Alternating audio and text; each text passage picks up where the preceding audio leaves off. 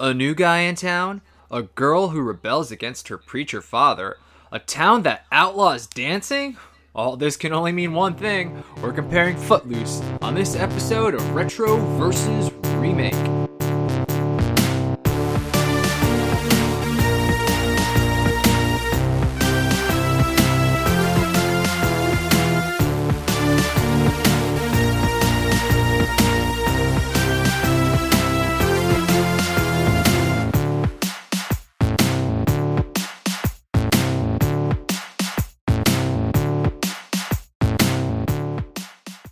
I'm Reggie Parker. I'm Dan Bulick. Welcome to another episode of Retro versus Remake. This Dancing is edition. Dancing. Oh god, this is the series where we compare movies and their remakes. Join us as we answer the question, should this remake exist? Today's films are Footloose. Getting right into it, the original Footloose, released in 1984, starring Kevin Bacon, Laurie Singer, Chris Penn, Sarah Jessica Parker, Diane Wiest, and John Lithgow. Directed by Herbert Ross. Screenplay by Dean Pitchford. Music by Tom Snow, Jim Steinman, Dean Pitchford, and of course, Kenny Loggins. Footloose 2011, starring Kenny Wormald, Julianne Hough, Miles Teller, Zaya Colin, Andy McDowell, and Dennis Quaid. Directed by Craig Brewer, screenplay by Craig Brewer, and Dean Pitchford gets another credit here, and the music by Deborah Lurie and Blake Sheldon. Okay, Reggie, what is your first experience with either film? First experience with the 1984 classic, my friend, Footloose. Just generic when I was younger. Like we've talked about sort of almost like crate diving. I know it's more of a music term, but back in the Blockbuster days, I've definitely done some diving in. And I've seen Footloose. For some reason, I don't know why, it really resonated with me. So this is going to be a weird episode. I've got strong feelings about the original film. As an aside, because the films are so similar. You know, one time, my buddy Tom Loomis, he's in a string band. And this is a weird aside. Okay. So you know. Go on. He's in a string band. There's like a tradition in Philly called the Mummers, and they do a Mummers Day parade, like an Irish string instrument thing. And one time we were at this parade, which happens every New Year's, and my buddy Tom Loomis' dad knows Kevin Bacon. So while we were walking around, Kevin Bacon like pulled up an SUV. He was like, "Hey, Tom," and I have 2 degrees of separation from Kevin Bacon. What? And now you have 3. All right, I feel like I know him. We're like best Exactly, buddies. me too. Great guy. And this other movie, never seen it. Well, I can actually say that about both movies because, yeah, I had actually managed to never see the original Footloose somehow. I don't know. I've seen clips of it, obviously. I'm sure I saw a bunch of it. I probably saw most of it in, like, I Love the 80s or something. Yeah. I'm obviously familiar with the music from the movie, but the only thing I think I remember seeing ever when it was on TV was just the very end, like when they're at the dance. I'm like, this is already done. I don't need to watch the movie. I know they get their happy ending. So, yeah, dancing movies not necessarily my forte. I know I picked this one. That's because a few weeks ago I put together a movie montage power hour. Nice. And I picked the scene where he's trying to teach Chris Penn to dance. So I was like, I gotta watch the whole movie. This looks hilarious. Oh boy. It wasn't what I expected. Right. Let's just leave it at that. And of course, I had never seen the remake, and like you just said, they're pretty much similar movies. Yeah, I got what I didn't expect kind of twice. So, right. I don't know. Since you have a nice connection to this, and you know Kevin Bacon, pretty much, I'm sure you're going to be carrying most of the weight here in our discussions. Yeah, and I'll say this, that knowing what I know about Footloose, just some of those minor references you made, whether it was a commercial, like a couple clips from I Love the 90s, the end in that scene, you got it. So your synopsis should be really easy. Like that's the movie, my friend. They are very similar movies, and a lot of things are the same. So my synopsis, although simple, it's rather long because I could go into really small details here. All the names and places are pretty much the same. So here we go with our synopsis. Red McCormick has just moved from a big city to a small town Beaumont. It has a religious community which has outlawed dancing. The reason it's illegal is because after dancing, some teens died a few years ago. Ren can't even listen to loud music without getting in trouble with the law. Ren meets the Reverend, his daughter Ariel, her boyfriend Chuck, her friend Rusty, and Willard, who'd become his best friend. He even gets a job and joins a sports team at school. Chuck and Ren, they don't get along so well, and they have themselves a little competition. Ren wins, and he gets Ariel's attention. Later, Ren is given weed at school. Even though he doesn't want it, he gets caught with it. After getting hassled by everyone, Ren escapes to a warehouse and gets out his frustration the only way a young man can. Dancing. Dancing hard. After dancing his ass off, he sees Ariel and the two have a heart-to-heart. Tensions between Ariel and her dad continue to grow. Ren eventually decides he wants to throw his own dance. Ren and Ariel continue to hang out along with Willard and Rusty, and they all go out of town to a bar. Everyone at this bar is dancing, except Willard. He instead gets too drunk, and after a fight, they all have to leave. Once again, Ariel's dad loses his temper at Ariel. Ren continues to organize his dance. He learns that he must appeal to a council to get this anti-dancing law abolished. While he's doing this, Ren also teaches Willard how to dance. Meanwhile, Chuck and Ariel have a very physical falling out. The council meeting is approaching. Ren explains why he has to do this. He also gets some help from Ariel with Bible passages about dancing. The council meeting finally arrives. Ren pleads his case, quotes the Bible, but is ultimately denied. Seems like all hope is lost. Turns out, where Ren works is just outside of town. We know because the fire department won't go there. And the anti-dancing laws cannot affect them there. All he needs to do is convince the Reverend.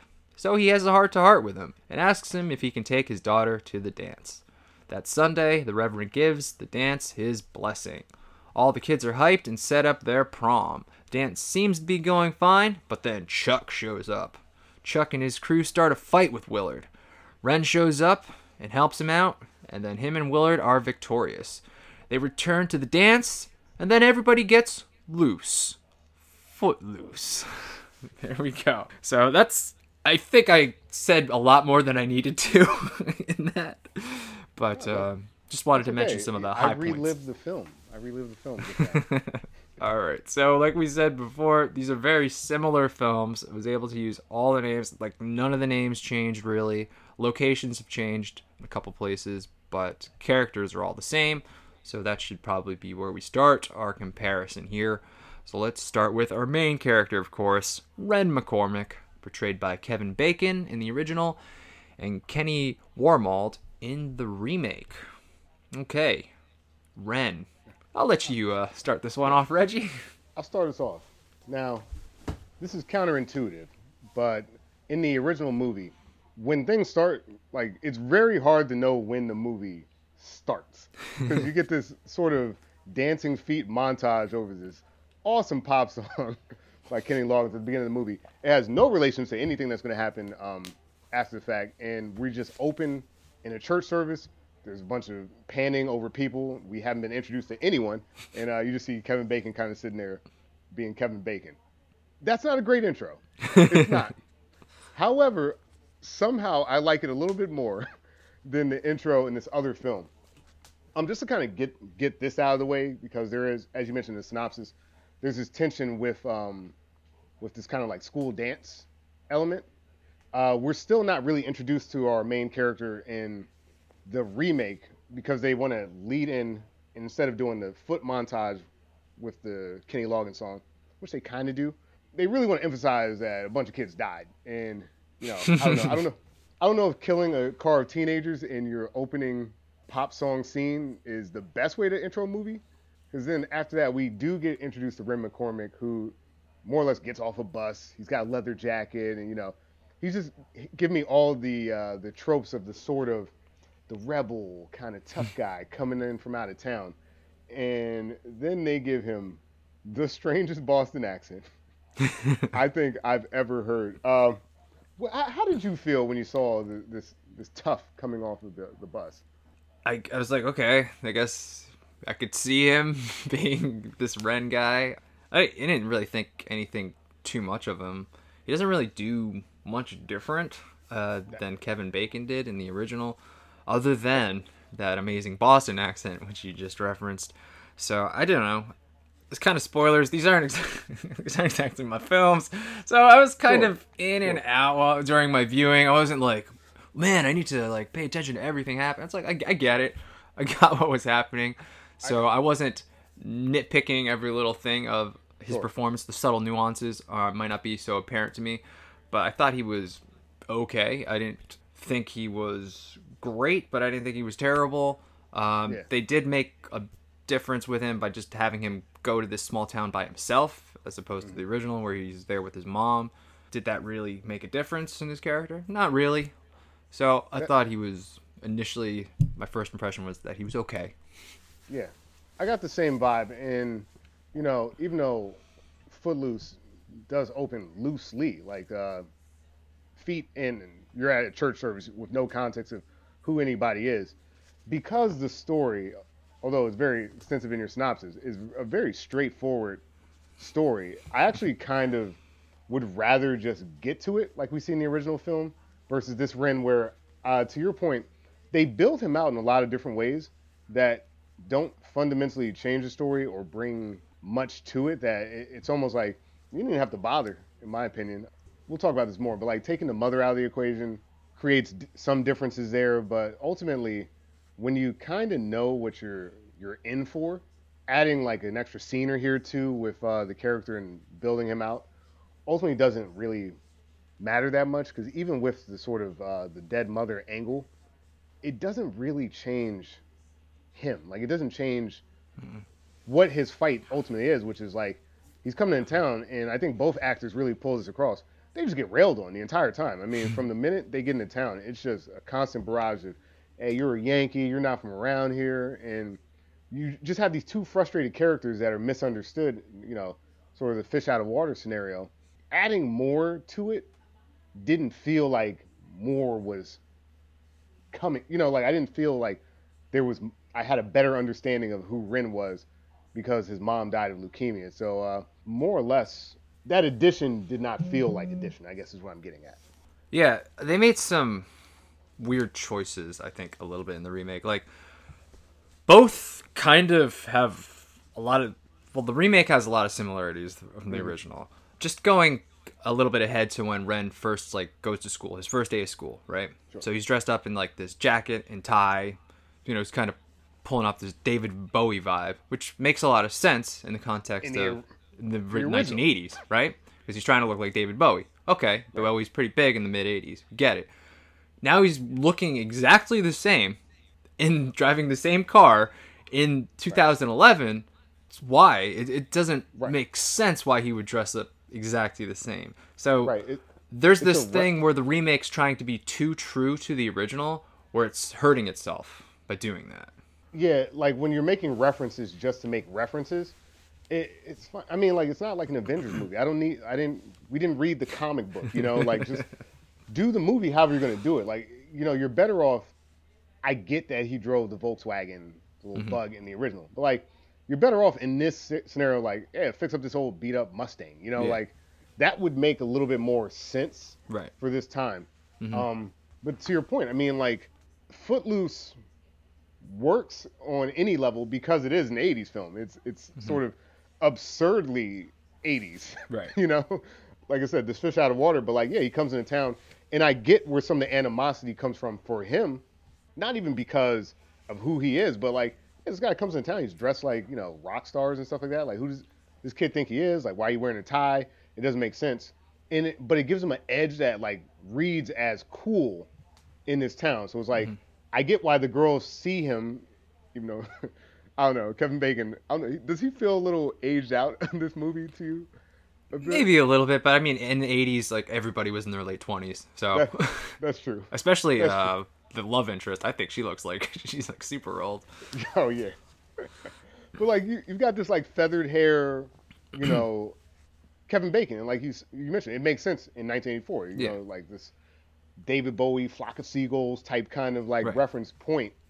It's a time capsule. So then when you put it in 2010, you're not using a 2010 or 2011 time capsule. You're using an 80s time capsule, and it's like Mhm. I don't think he's cool in this scenario for Exactly. wearing a tie. I think he's strange for Hmm. wearing a tie. You know, there was a different way to show him being all buttoned up. You know, and I think like if you had built since they went through the effort of building out the character, why is he wearing a tie? You want to like explain that to me? Hmm. Like I know Yeah. why Kevin Bacon's doing it because he wants to be like David Bowie. Right. Why is this Renton doing it? Does he have like a background? Like I don't know. In my house, like we wore suits. Like something. You got to give me something to explain the decor because honestly, you're better off with how he came to town, which is just like the rebel without a cause. Leather jacket Hmm. and a t-shirt. Like he would have fit in very well. So he knows how to dress to come into town. Why would he dress differently to go to school? It didn't Hmm. make a lot of sense. Yeah. Just talking a little bit more about this point, like Kevin Bacon, like dressing like David Bowie in the '80s, like it's like his fingers on the pulse. He knows what's hip, like where he Hmm. comes from, so he's bringing that to the small town. You don't get that with the new Ren. It's like, well, that's not hip anywhere, man. So it's like you're not reflecting the time. Like Kevin Bacon was clearly reflecting, like this is popular at this time, so I'm bringing this from the big city to the small town. So that's why everybody's like, ooh, who's this new guy? But then in the remake, there's nobody dressing like that. He's not bringing like any flavor of 2011 to this small town that wouldn't know so much about it. So I think that's like Right. more the appeal of the Ren in the original, that he has this big city kind of mentality that he's bringing to the small town, and it's more apparent Right. than the Ren in the remake because it feels like we're clinging too hard to the original here by trying to like bring back references to it, and it's not of the time. That's kind of Yeah. my hang up on the remake. You're gonna hear me say that a lot during this review, so Sure. spoilers. I mean, you don't remember hanging out at high school dances and Footloose comes on and everybody lose their fucking mind in 2000. At this point, 5 years earlier, 2006. That's not what was hot in the street at the keggers. Um, I mean, in to your point, there are different scenes in the film, like a scene that I'm sure we'll talk about a little bit. But when they go to that one sort of diner, and the guy gives them like a David Banner seat, so these people listen to Right. popular hip hop. Like they Hmm. have iPods. They have one of the Willard lines that gets sort of repeated in this film. He says, we have the internet and TV. So like they know popular references, and then they're dancing. Like the kids in this town are much more cool and like hip than the kids in the 1984 movie. These kids have dance. There was a time where they remember dance and they like actually they actually dance, and like more so than in the 80s movie where they're kind of like bopping their head at a diner. They're like doing full on fucking routines, and then like Ren's not showing anybody anything they don't already know. So like I just don't quite understand what he, like you mentioned, what's he bringing to the table that's not already there. Yeah. That's just going back to that diner scene. Yeah, like all the kids, like they know they're listening to like current music that they like, and then their dance choreography is just like, wow, where do these moves come from? You don't need this guy at all. It's like you have that same scene in the original. They're just kind of bopping, Right. doing their cheesy '80s dance, and you don't really see them pick up that choreography till the very end. So it's like, oh, this guy's necessary because they're not. They kind of know good music, but they're not there yet. So we need this. They need this Ren guy to kind of show them the way. But they don't really need him in the remake because they already know the good music and they already know how to dance, obviously. So it's like, Right. why is he there? Yeah. Yeah. I mean, when you have to ask that question, it's like this movie is relying on you having full reference to the original film because they're making these references that like if you were just coming into this cold, this means nothing to you, and it's not really modernized in a way that it's like okay, what's up with the car? Like, you would imagine that, given that everyone else is driving like kind of newer pickup trucks and stuff like that, like, don't you think someone would kind of make fun of them? Not that that's nice, but like, I think they would sort of be like, why are you driving that? Like, Yeah, it's what true. makes him cool? That time capsule element comes into play here, and they go to the diner. The guy gives them like a bootleg CD of some David Banner, who's a popular artist at the time. They're playing like loud music, and they're like a full on like production, like a choreographed show. It looks like something out of You Got Served. And I'm like, what is Ren? Why are we talking about Ren? Let's talk about these guys. They got a whole like underground dance crew, and like the one kid who's like a side character. He's got 2 strikes on his belt, so he's been running illicit dance ring, and we're talking about Ren McCormick. What? Like it was just so weird because like it makes you wonder what is Ren bringing to the table. I know what he's bringing to the table in the original. He's cool and knows like all the current trends. In the remake, he's just some guy. Yeah, no, I totally agree with you. Yeah, that scene was insane in the remake where they're just like, everybody in the parking lot just knows how this choreographed dance. It's really involved, very difficult dance. Like, everybody just knows it. In the original, everybody, like you said, they're just kind of moving their hips the way you do in the 80s, man. And so, like... playing the arcade game. Yeah. It's ridiculous and it's 80s cheese, but, you know, these people don't know yet because they haven't met Ren yet, because he hasn't done his thing yet. And they don't get good at dancing, really, until the end of the movie. And then you're like, oh, okay, so Ren was important, so now they know how to dance. But, like, in this remake, yeah, they're already great at it. They're probably better than him. I don't know. We don't really need him, and we know that he's not necessarily, like, this guy, pop culture know-it-all that's going to bring... Here, you guys don't know about music. Oh, you do, because you're already listening to David Banner. So, all right, I guess you're good at dancing, and you already know good music. What am I here for again? Right. And, you know, it's like not the only thing that sort of gets shoehorned here. I mean, when you look at his involvement in school, well, even before I talk about this, in the original movie, there's a line where Kevin Bacon, and some of his frustration is like, and I don't really remember the remake matching this, but he's like, this town, it feels like it's strangling and it doesn't even know, like these people are choking, they don't even know it. Like he knows what freedom is. And he's in this town. He's like, guys, like, wake up. And I don't get that same vibe from this remake Ren. I just kind of get the, you know, hey, these guys are, you know, like I want to dance, but like it seemed more like because literally he just wanted to dance, whereas like that original Ren felt like, yes, it was dancing, but it was sort of more than that. You know, it was like, you know, kind of get with the times. You know, it translated better for me. And then going and like shoehorning things. In the original film, he's a gymnast, and that's kind of consistent. Like one of his frustrations is they cut him from the team because they don't have the money. But it's probably because he's, you know, causing trouble, as it were, around town, in their opinion. In the remake, like they're like, hey, can you kick a football? It's like, what? Like, where does that come from? Like, there's no gymnastics skill set that would go into kicking a football. They don't spend a lot of time with him playing football. It just felt, okay, you moved to like a Georgia town, so you got to play football. But then everyone knows him as a gymnast, so I'm confused as to what's going on there too. I don't know. There's not really like a gymnastics movement that translates to football, so it's just one of these things where you having him playing sports in the original made sense because he was a gymnast. At least the school had a gymnastics team. So when he got cut, the question was, is it because they didn't have the money, or is it because they don't like me? In the remake, everyone knows him as a gymnast because he has like these gymnastics moves, but they just have him like playing football. What's that about? And there's no question about him getting cut from the team. So again, we've just shoehorned an activity into this movie to kind of be consistent with the original. But even the entire point of him even being on the team is because this is another one of his freedoms that's being sort of taken from him because of who he is.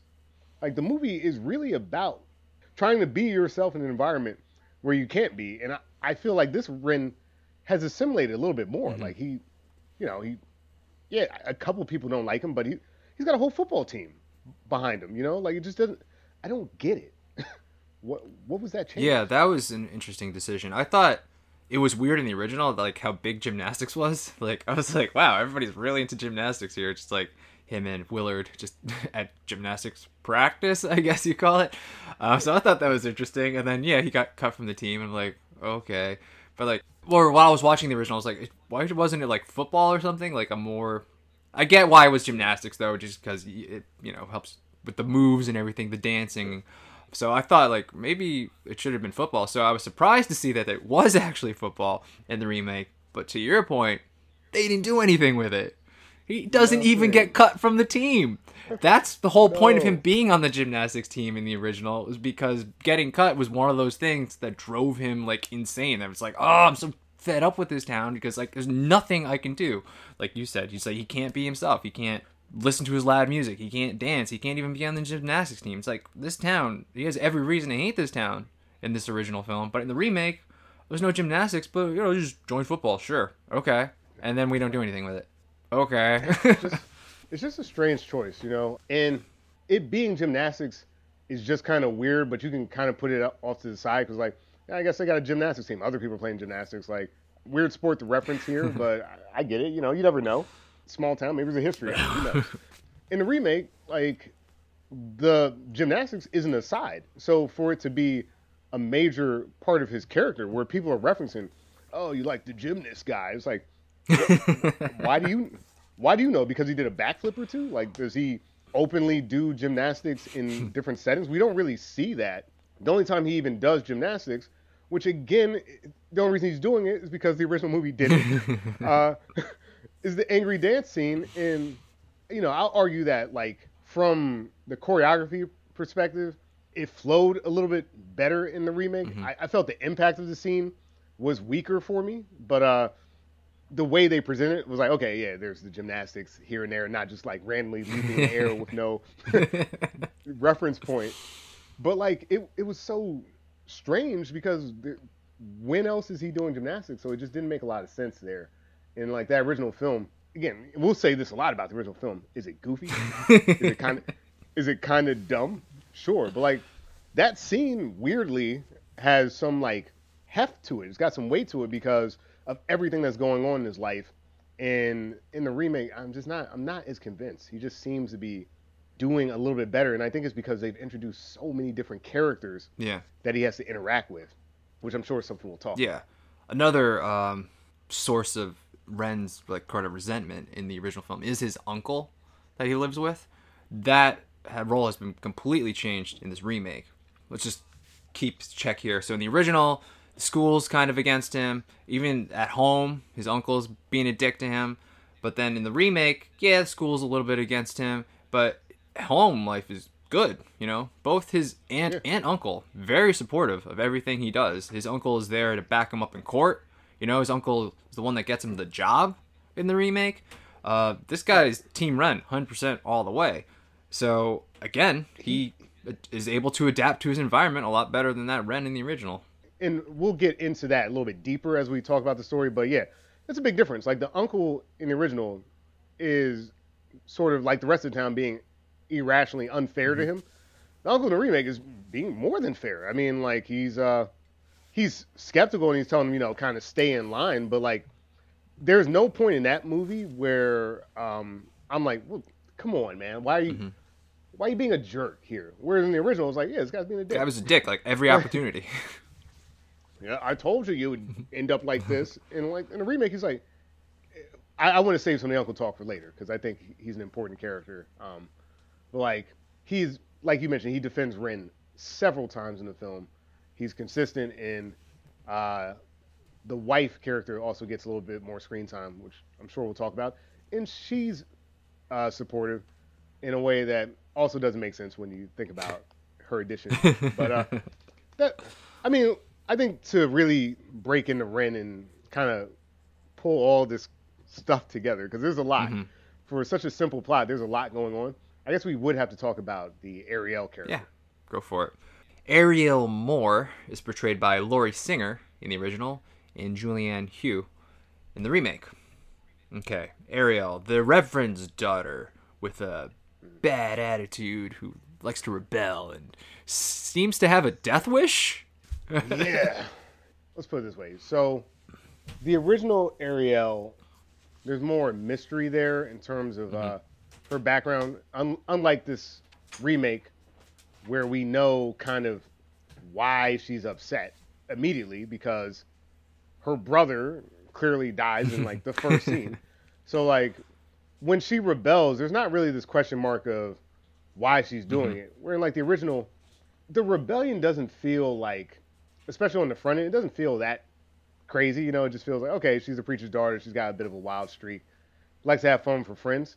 In the remake, I don't know. It's just, I think they're trying to be more extreme with their sort of expression of her wild streak. And right. I don't know. Like, it starts to make you question the preacher, who we'll talk about more, because she clearly has issues and we sort of know why. So like the fact that they're not really addressing it throughout the film as a family sort of unit is a little strange. Whereas in the original, like, yeah, I'm not really thinking about that, and it's kind of a cool little backstory note that cool is not the right word, but it's an interesting backstory that, yeah, her brother died. Like, we don't learn that until about halfway through the film, and that gives us more insight into other characters who aren't really fleshed out. But like, okay, I get why the Reverend's being a dick because he's got this background. Mm-hmm. I don't know, like Right. Julianne Hough, she's doing a lot of good acting, but I think they just gave her too much to do. You know, Mm-hmm. the simplicity. I think this is a recurring theme for me. The simplicity of the '80s film works for me in a lot of ways because I really don't give a fuck.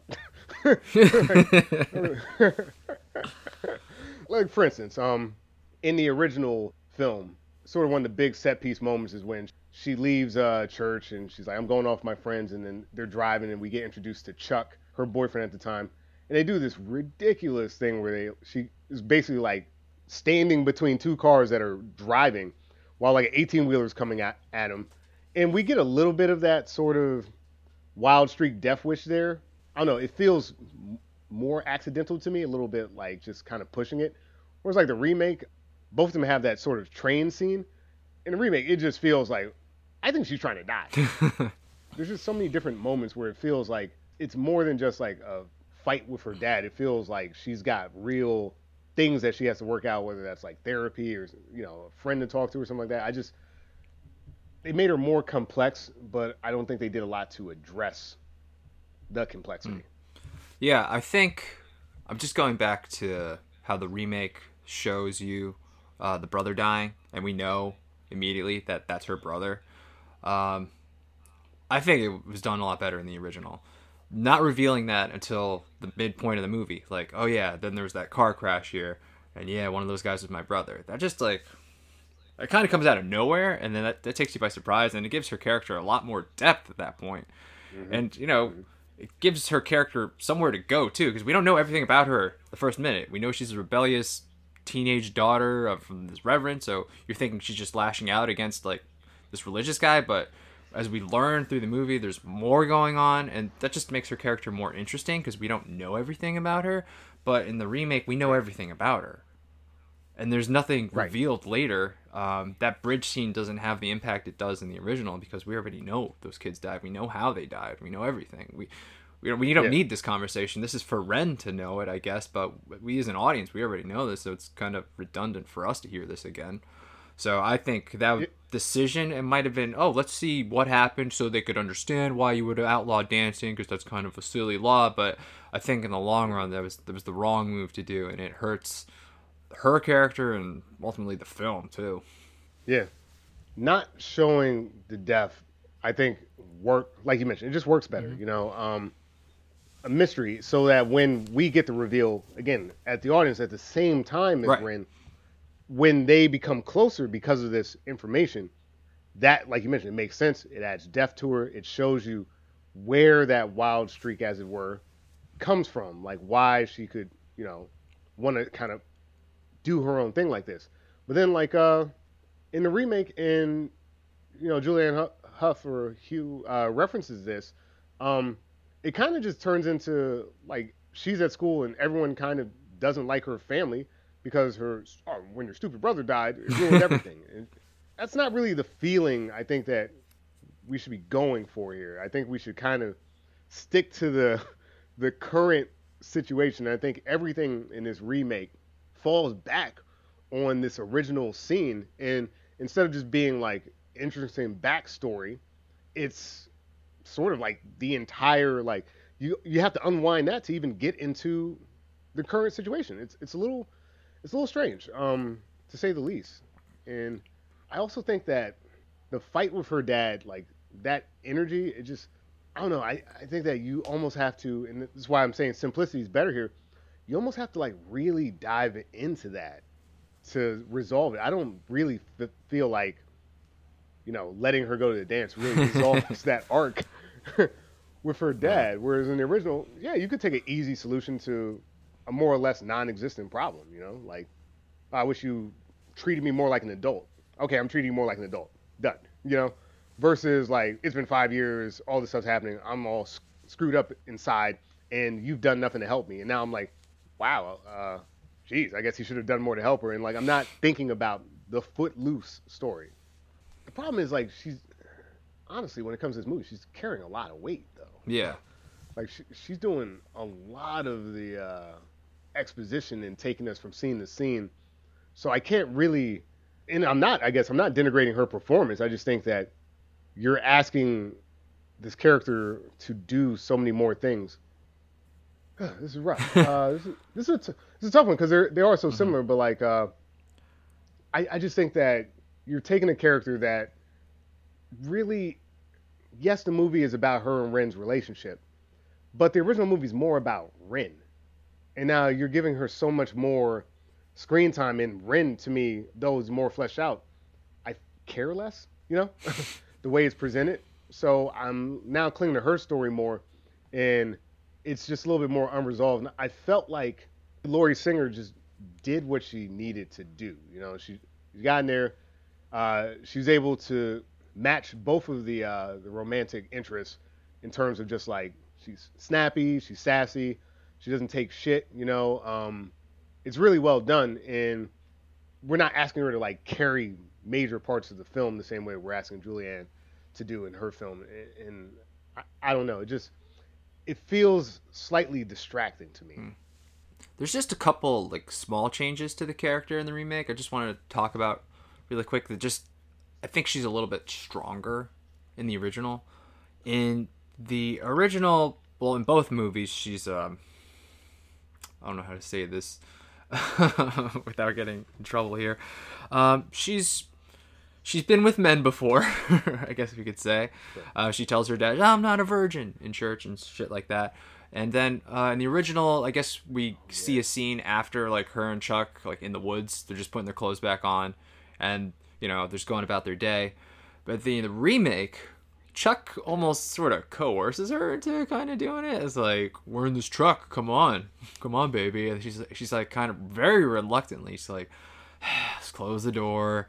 Like she doesn't want to be there. She's not having a good time, and she's doing shit she doesn't really want to do. I never got that vibe from Ariel in the original that she was reluctantly doing sexual acts on Chuck even against her will. So that was one thing I thought was an interesting choice. The second thing was after the fight with Chuck, the a couple of rounds of Chuck there. In the original, she goes to Ren, and they kind of resolve the issue, kind of the two of them. But in the remake, she goes to her parents, and then it just gets fucking worse at that point. So I don't know. It just if by not going to her parents in the original, it just seems like a more sort of mature thing to do. Like I don't need my parents to do this. Like I could solve this by myself. I'm gonna use somebody who a contemporary, someone my age who cares about me. I'm gonna have them help me deal with this instead of kind of going the little girl route. Not just like a more childish behavior. Like, oh, I got hurt, so I need to go to my parents. I think it's just a little more mature to not always have to do that. I mean, it's a terrible thing to get beat a woman, obviously, so I'm not gonna condone that. But it's a different choice, just to go to the parents or just to go to Ren. And I think everything in the original just makes her a stronger character for all those choices. I think you did lock in on two really key changes. I'm glad you brought them up. In the original, like her independent streak is truly an independent streak. Like she's not engaging with Chuck because she doesn't want to. She knows exactly what she wants to do out of life, and she's saying, you know what, like, yeah, whatever, Chuck. Like, I'm still going to college, so you can figure that out for yourself. Like it's a completely different scenario, and I felt that change was strange, and I didn't really like the context either of the close the door kind of scene in the remake, which, like it takes it out of her hands. Like instead of her being like, you don't tell me what to do, she was like, yes, you do.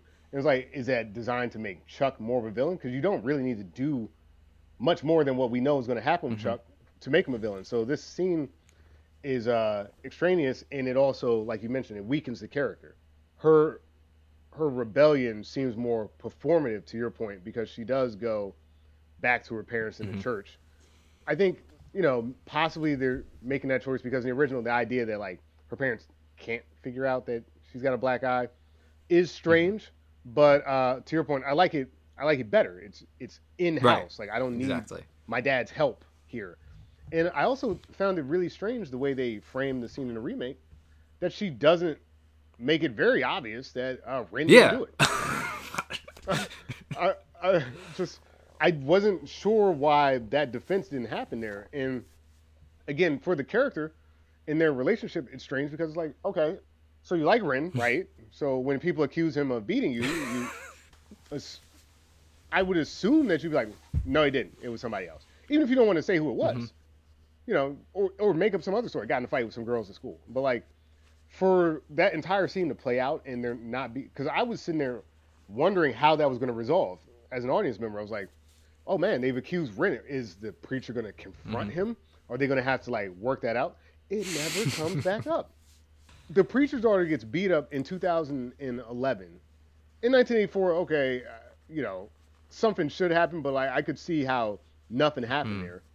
But it's 2011. Like something should have happened there, and I didn't feel like, I guess Chuck's parents owned this like raceway or something like that, but I didn't feel like he had a lot of sway over the town. He just still seemed like kind of a punk Hmm. asshole. I didn't get those choices, just like you mentioned. So yeah, you're right. Um, Singer is kind of leading the charge here because she is tougher from what we're Right. seeing. We talked about her dad a lot. Maybe that's the next character we should go into. Sure. All right. Reverend Shaw Moore, portrayed by John Lithgow in the original and Dennis Quaid in the remake. And I'll just throw her in, just in case we talk about her. His wife, Vi, portrayed by Diane Weist in the original and Andie MacDowell in the remake. I think we will end up talking about the wives just because I think you almost have to with the Yeah. original.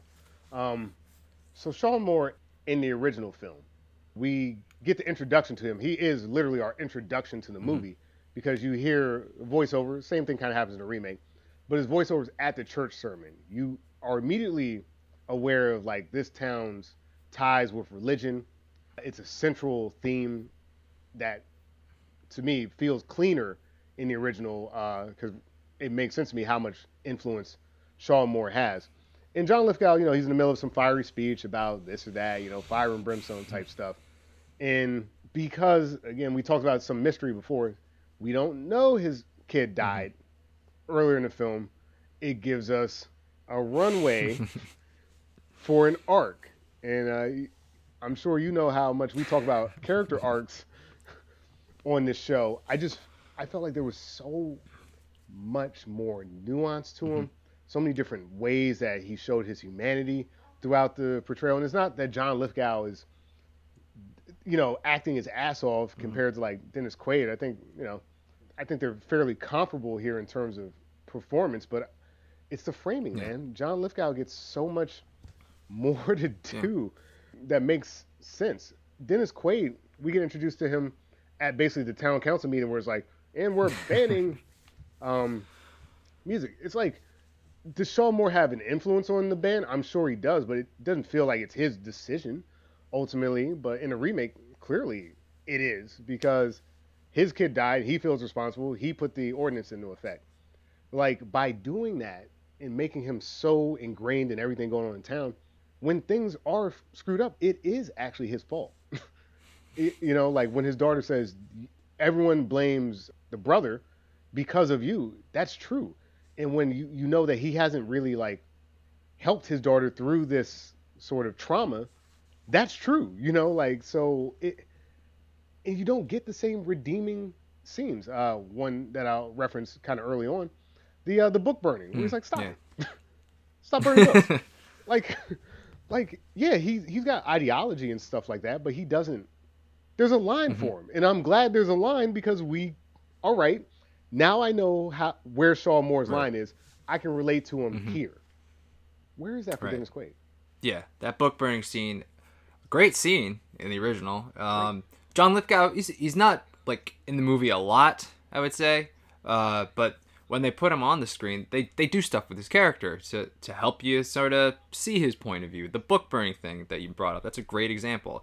That's some other guy who's like, well, I don't like these books, so we ought to burn them. Like, they bring that up a couple of times. He's like, I don't think we should burn these books. So you're on his side there, and then he actually goes to the book burning and just puts the kibosh on the whole thing. And he's like, okay, so like you said, like, okay, I can side with this guy because he does have redeeming qualities. So maybe with a little bit of guidance, we could be on the same team the whole way. But there's no moment like that for Dennis Quaid. He doesn't butt heads with anybody that's supposed to be on his team. There's no line, I guess, of morality or that he's like, whoa, that's too much for me too. And also it gives you a little insight into John Lithgow, that he's not just like about like power or like, I don't want to just control people. Like this, I think this is a good thing and people should have it. And, you know, you just don't get moments like that with Dennis Quaid. He's definitely in the film a lot less than John Lithgow was in the original. Yeah. I think John Lithgow is concerned about moral degradation in some ways. To him, like, the book thing isn't it. Mm-hmm. You know, like the dancing and stuff like that, you know, he's not the only person in that time. And you can stretch this out over the course of history who thought that, like, music was, you know, the source of problems for young people. He doesn't think it's books. There's even a distinction when the guy's like, yeah, we got that English teacher fired. Yeah. Upstart. And he was like, yeah, that was you. That was yeah. you. Like, Right. he doesn't take claim to something that he thinks is ultimately wrong. Right. And what's happening here is he thinks the dancing is wrong. He makes his case, and ultimately, like, he's kind of wrong. And I think we do need to talk about Diane Weiss a little bit in this situation. His wife really puts things in a context for him, and, you know, brings him back to, remember when we used to dance? Remember when we used to do different things? And the light bulb goes off for him in a really meaningful way. He's also not as openly contentious with Ren. Like, yeah, he doesn't like him and he wants him kind of cool as jets. But there are complete scenes where Dennis Quaid is like, get him in here. I want him all. It's like, why are you involved with Ren potentially, like, smoking weed at school? Like, why are you involved? You know, like, his sort of ever presence in the remake in the town feels just more kind of ridiculous to me. Like, why? Like, I don't understand why you're here. To your point, like, John Lithgow being in less scenes means he's not the reason everything's going bad for Ren. Like, we don't need to focus on John Lithgow every second because Ren's problems come from other places. Like we mentioned, his uncle, for instance, and some other characters where they have Dennis Quaid doing most of it. And because he's wrong about most of what Ren's doing, whether it's the beating scene, whether it's the joint, and some other scenes, like, what, he has a bad impression of who this kid is, and he doesn't really do anything to, like, say, like, my bad. Like, he just kind of goes about his day, and, you know, we're supposed to just be like, oh, cool, he, like, wants him to do the dance. Like, for me, I want him to account for a few more things in the film. You know? Yeah. It just, I guess a couple other things. Like, there's one scene, I think it's around the time in the original, where the guy brags about getting the English teacher fired. There's a bunch of little kids around, too. And then, just, you know, it's a throwaway scene, but, like, you know, the kids are having fun, and then he's sort of playful with them, you know? So you just get this small little moment of tenderness from John Lithgow's character. You know, you don't need it, but it does build to his character, and it does let us see him as, like, you know, a sympathetic character. Okay, he's not a terrible guy. He generally does, you know, like people. You know, he's not just trying to be a hard ass all the time. So that's just one little scene I want to talk about. Also, you had mentioned the slap. The slaps from the Father Reverends happen at different times in each movie. Thank God you brought this up. It happens in the original after she goes out to town to dance, I believe. Let me just check my notes one more time. I want to make sure I'm getting this exactly right. Yeah. So this is after they go out of town. She gets slapped by her dad in the original when she comes home from dancing at that out-of-town bar, right? She comes home late. They get into a fight. He slaps her, goes upstairs. It's like, bad, you know, shouldn't slap your daughter. In the remake, he slaps his daughter after she's already been physically assaulted.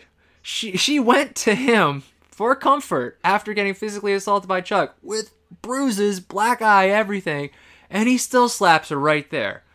It's just like, what? This guy is insane. It's such a bad choice. It's like I cannot beat the drum enough on this. That is the dumbest fucking thing you could do in a movie. I don't understand why anyone greenlit that, why test audiences would, like, you just finished, like you mentioned, full-on domestic violence fight. You know, she's bloody and bruised. She's even more bruised up than in the original, where, you know, you get the black eye. But I feel like, although Chuck is more sort of violent in my opinion with it, and I think they pull back a little bit in the remake, ultimately, because you just followed it up with the dad contributing on top of it, it just doesn't make any sense. And I don't know, like the reaction with the wife and everything like that, they're in the church too. That's a problem. Like, there's just so many things that it's one of those changes. Like, why did you make that change? You know, I shouldn't, as an audience member, be asking you why you made that change, because it's just so ill placed. And to your point about Lithgow, there's so many scenes where he gets to be sympathetic, and like, you, not that you're going to excuse the slap, but you can come back from the slap a lot easier. Like like we mentioned the wife, and I'm sure you were questioning whether we were going to even bring them up, because in the remake, the wife being there almost is inconsequential, beyond a doubt. Like, the only time she really steps up is during that slap scene. And I guess it's to have somebody be the hero in that scene, you know. But in the original, like, the wife is like, you know, I feel like Diane Weiss really pulled off that idea of, like, you know, I've been a preacher's wife for a long time, and I've been quiet, and I let you do your thing because you're inspiration to the town, but you're wrong here, and this is why you're wrong. But they come back, and they have these, like, they dance together, you know. They remember what it was like to be young, and you can understand why John Lithgow was like, oh yeah, this dance is okay. Because he starts to remember sort of his own youth and humanity in a lot of ways. And the book burning scene, like we mentioned, helps with that, because he can see it's like, okay, you can take this too far. And it makes us understand why he's able to pull back. In his remake, he's a raving lunatic a lot of times throughout the film, and there's not enough pullback. There's not enough tenderness. It's like pinning a corsage on somebody's wrist, you know, and, you know, kind of being like, you know, my son used to sit in that pew. It's just not enough for what we've seen from Dennis Quaid's character. Yeah. I mean, I don't really have anything else to add. I don't have much to say about the wife. She does have a small part in both films. I remember her a little bit more in the original, but I think you kind of already covered it. So. Yeah. The wife is the wife is a wife. It's not a big deal, but it's almost like you mentioned that small scene with the kids. It's kind of unfortunate there's not more for this actress, but like, that's more or less her role, is to soften Lithgow. And by definition, what we see there is, in my opinion, the clear advantage is Lithgow and Diane Weiss in terms of the preacher portrayal. I just felt like maybe this is because it's 1984, but like, the preacher having that much influence made sense. Him being able to pull back and be a hero in moments, whether it's the book burning or you know, which makes him more of a hero when the dance gets sort of resolved. Like, there's just so many more moments for him, even in the short window, to be better than Dennis Quaid's portrayal of this character, that, like, those two, for me, I would prefer to see them as the preacher and the preacher's wife, versus, I hardly remember the wife's portrayal in the remake. She's not a bad actress at all, but like, they give her nothing to do. And Dennis Quaid, I don't know, it takes them too long to come around on that turn. Yeah.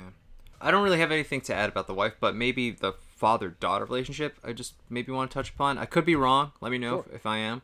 I know there's a lot of scenes in the original where Ariel is just kind of walks into her father's room. He's always busy working, writing, probably reading the Bible, or working on a sermon, whatever. And then it's like, she seems like she wants to tell him something, but she doesn't. She's trying to reach out to him, and then he's not getting those social cues that, oh, she needs to kind of talk to me. He's just kind of, okay, all right, go on. I don't remember too many moments like that in the remake where like the daughter was like trying to talk to her dad or just trying to get him to understand or just like struggling to try to get him to understand or just express herself. I think you're right about that. I think that is, again, because of the strength of the original film, which is that there's a lot of subtext. Some things aren't being said out loud, and we as an audience really don't know why that awkwardness is there. We assume it's because she's a preacher's daughter. She's got like an ideal to live up to, and she doesn't want to like disappoint her father in some ways. But in the remake, like, it's more antagonistic when they do interact. Yeah, that's what I was to say. There's not as many small moments with the two of them. It's always just them butting heads. That's what I remember. It's a constant conflict, and you know, in the original film, it's sort of more believable that her father doesn't really know what's kind of like who she is, you know, because she's hiding part of herself from him. She's really only herself, and honestly, in a lot of ways, even then she's not, like when she's out with other people, because she still has to kind of figure out who she is, what she wants out of life, whether it's the college thing and all that. Like, it all just felt more, I don't know, like more of a journey for this original Ariel and her father versus this remake where it's all born out of conflict. This horrific thing happened, and none of us can get past that. We have to constantly reference it. We have to constantly argue and bicker with each other. And you're right, Lithgow does a good job with Laurie Singer with, like you mentioned, like, oh, it looks up from the paper. Oh, did you want to say something? No, okay. Yeah.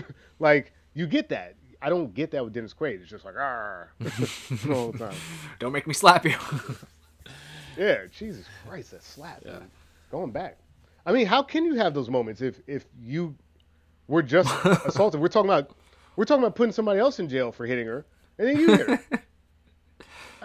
I don't know, man. It's so weird. That was not a good decision. Like, they made some really bad choices, and it made it hard to really feel that father-daughter bond in the remake. Should we go on to another character? Sure. What do you have in mind? I don't really know where to go. I mean, we talked about him a little bit, so maybe we could talk about Chuck just a little bit. Yeah, I would say if we talk Chuck, it's going to be fairly short. I mean, there's not much different, but there's enough different, because we've talked about him already, so I figure that might be fair. Yeah. He's portrayed by Jim Youngs in the original, and he's portrayed by Patrick John Fluger in the remake. Okay.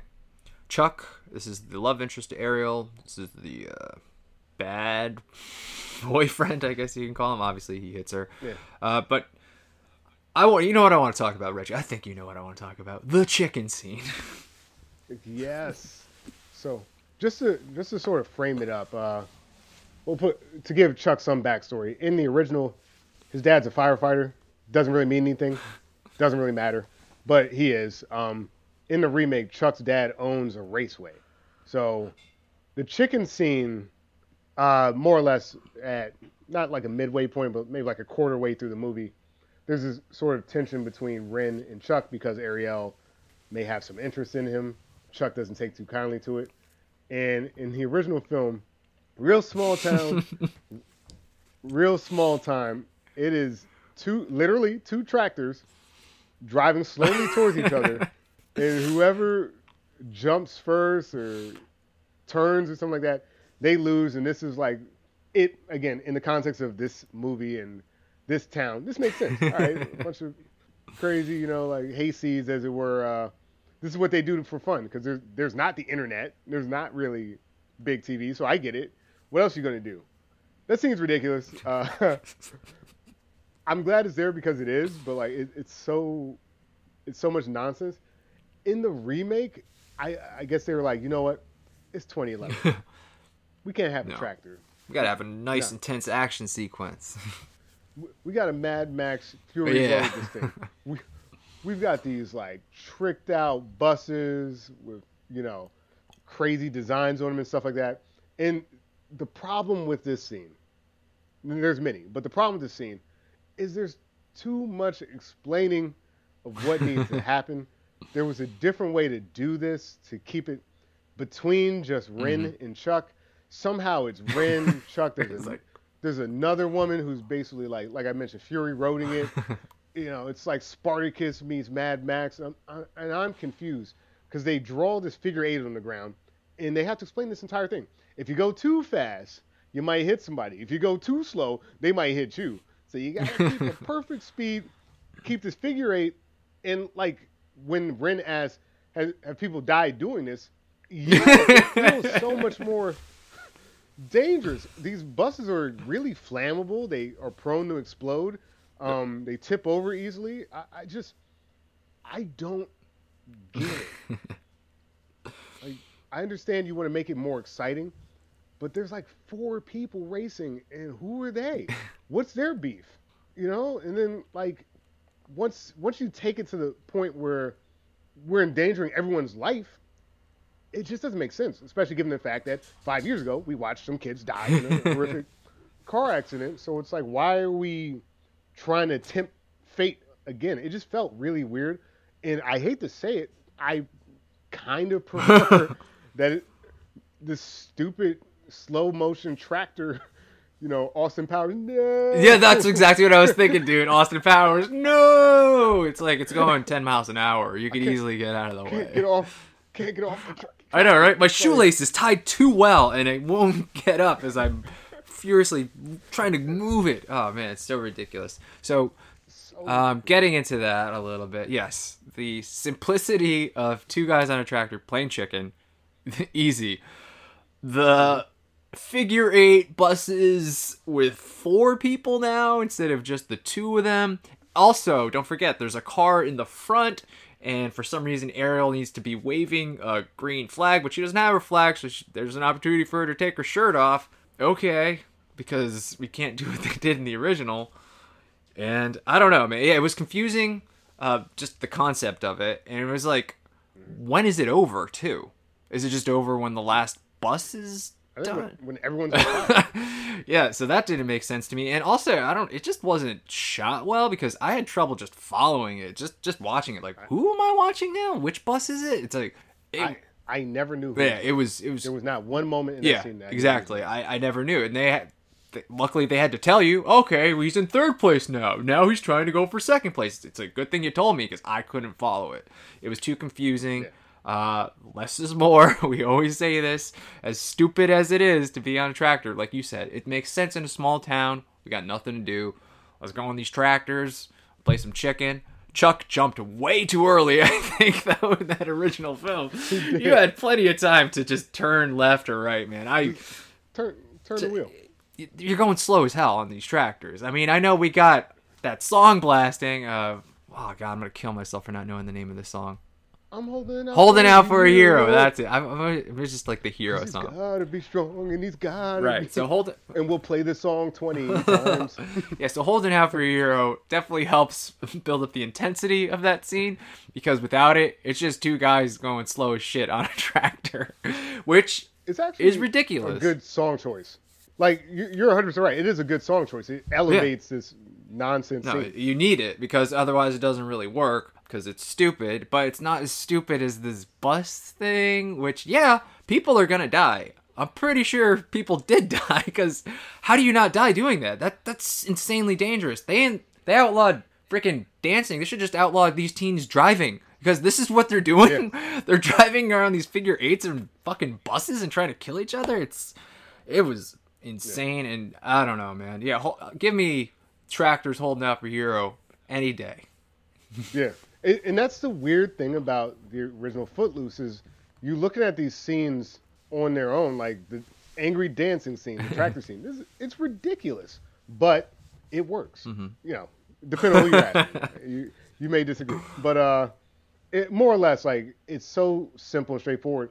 And when if a tractor gets knocked over, I heard that Ren kid was out there. So like when things start happening, it feels like causation and correlation.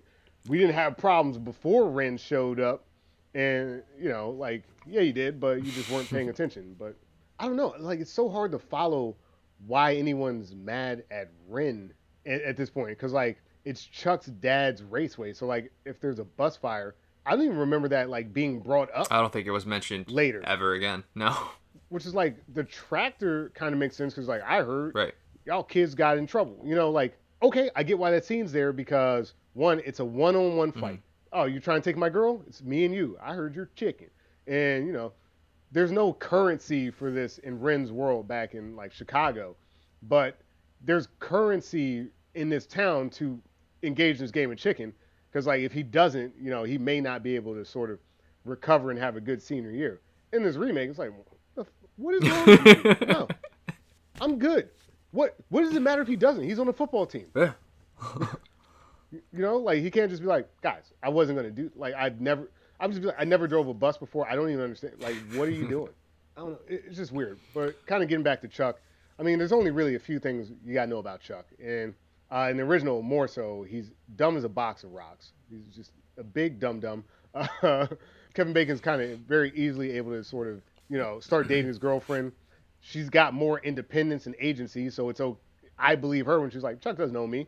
And you know, really the only thing we need Chuck for after that is, unfortunately, the domestic violence scene behind the school bleachers, where like he's still trying to cling on to Ariel, and she's over it, so he lashes out. I treated you good. It's like, no, you didn't, because I just saw you beat her up. That scene's more intense in the original, but I would say the remake makes it worse by doubling down on the slap. And the only other thing Chuck's really good for is kind of that fight at the end of both films. The fight, the original movie, the fight should feel way dumber than it is. In the remake, somehow they did more and made it dumber. I kind of miss Kevin Bacon showing up super late and throwing a jump. Yeah, it's like Karate Bacon all of a sudden. It's like, hey now, what? You know, in this remake, it's, again, like a lot of things in this remake, it got muddy. You know, the girls are now fighting some random guy, and then, you know, Willard's breaking glass. I don't know, people are punching. It was confusing and muddy. And then that one, the adult came in and threw a punch. Hey, play fair. It's like, wait a minute, bro. You had an unsanctioned dance at your place of business, and you like assaulted minors on your property. Like, you don't think that's gonna come back to harm you? Like, the guy's dad owns a whole raceway. I think they got money to like sue you. Like, it just, again, it was confusing. I'm not even really leaning towards any Chuck because it's such a minor character. I just think that, like, again, the remake is trying to do too much. Just keep it simple. You know, there's another way to do a game of chicken. You know, you don't need a bus. You know, they could have done something with, I mean, this sounds dumb. You could have done something like a four-wheeler. You know, why are you doing a bus? You know, like, simple. Keep it simple. The original Chuck keeps it simple because he's dumb. The remake Chuck, they're trying to make him too much of a villain. And look, bro, I don't need you, you know, I don't need like implied rape. I don't need, you know, I don't need bus explosions. I just need, he doesn't like that guy. Maybe he throws a punch at him every once in a while. It's the LaRusso effect. Like, just kind of kick him every once in a while, and like we're good, man. Like, I didn't like how much they were trying to do. Yeah. Ultimately, for Chuck, it comes down to the chicken scene versus the figure eight racing scene. That's what I'm really gonna focus on. So, I don't know, that stupid chicken scene somehow makes a lot more sense and is just better than what they did in the remake. So I'm just gonna give points to the original for that. It was so easy to do, though. Like, they just tried too hard.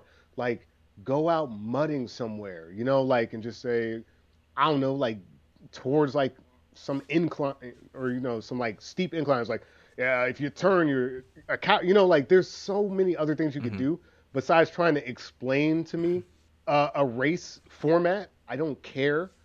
Maybe there's a reference point for that in the South, like, or the Midwest. I don't know, so I don't care. And like, it's very easy for me. Tractor, that guy's got one. Drive at him. All right, kind of dumb, but you got it. Like, I understand.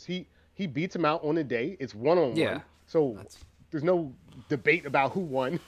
Everyone being on fire doesn't feel to me like Ren won. You know, it just feels like they're all lucky to be alive. Yeah. Just strange choice, but like you said, the chicken scene, somehow the original did it better. Yeah, and the choice to not make it 1-1 in the remake, I don't understand that either. So, I didn't get yeah, it. I didn't get it. Even the number of people in the fight in the remake, I'm sure it was the same amount, kind of, but like it felt like more because that scene was yeah, longer. That scene did not need to be longer. Honestly, in both films, the scene probably doesn't need to be there at all. But whatever. One last, kind of hurdle, yeah. and we get past it. Moving past Chuck, there's kind of two ways we could approach this. Um, I think I'd rather do sort of the first one I'm thinking of, which is talking about the mom and uncle swap. Okay, We also have to talk about Willard, yeah. but We could talk about the mom and uncle swap. That sure. makes sense. All right, so like we said in the original, Ren moves there with his mom. That's Ethel McCormick, portrayed by Frances Lee McCain. In the remake, he doesn't have his mom. Instead, he moves in with his uncle and aunt. So I guess I'll just talk about both of them. It's Ray McKinnon as the uncle and Kim Dickens as the aunt. And I don't know, do we want to just... He has an uncle and an aunt in the original. I don't see their names here. We can at least if you don't see the name, I let's don't not see. do. Okay. I hate to do this because I always like to respect sort of the work that goes in, but these are extreme side characters. If you care to, you can find out who they are on IMDb. Yeah, let me try to find the uncle here. Yeah, I don't even know if we need to get the aunt. I barely remember her in the original. Yeah, I don't think she's needed. And then the uncle and aunt in the original are Arthur Rosenberg, who plays Uncle Wes, and Lynn Marta, who plays Aunt Lulu. Okay.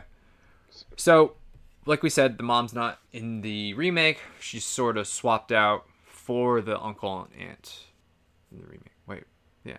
Yeah, she's swapped out for the uncle and aunt. What did you think about that decision to get rid of the mom? Again, I didn't like it in this sense. It overcomplicates things. It's a very straightforward story.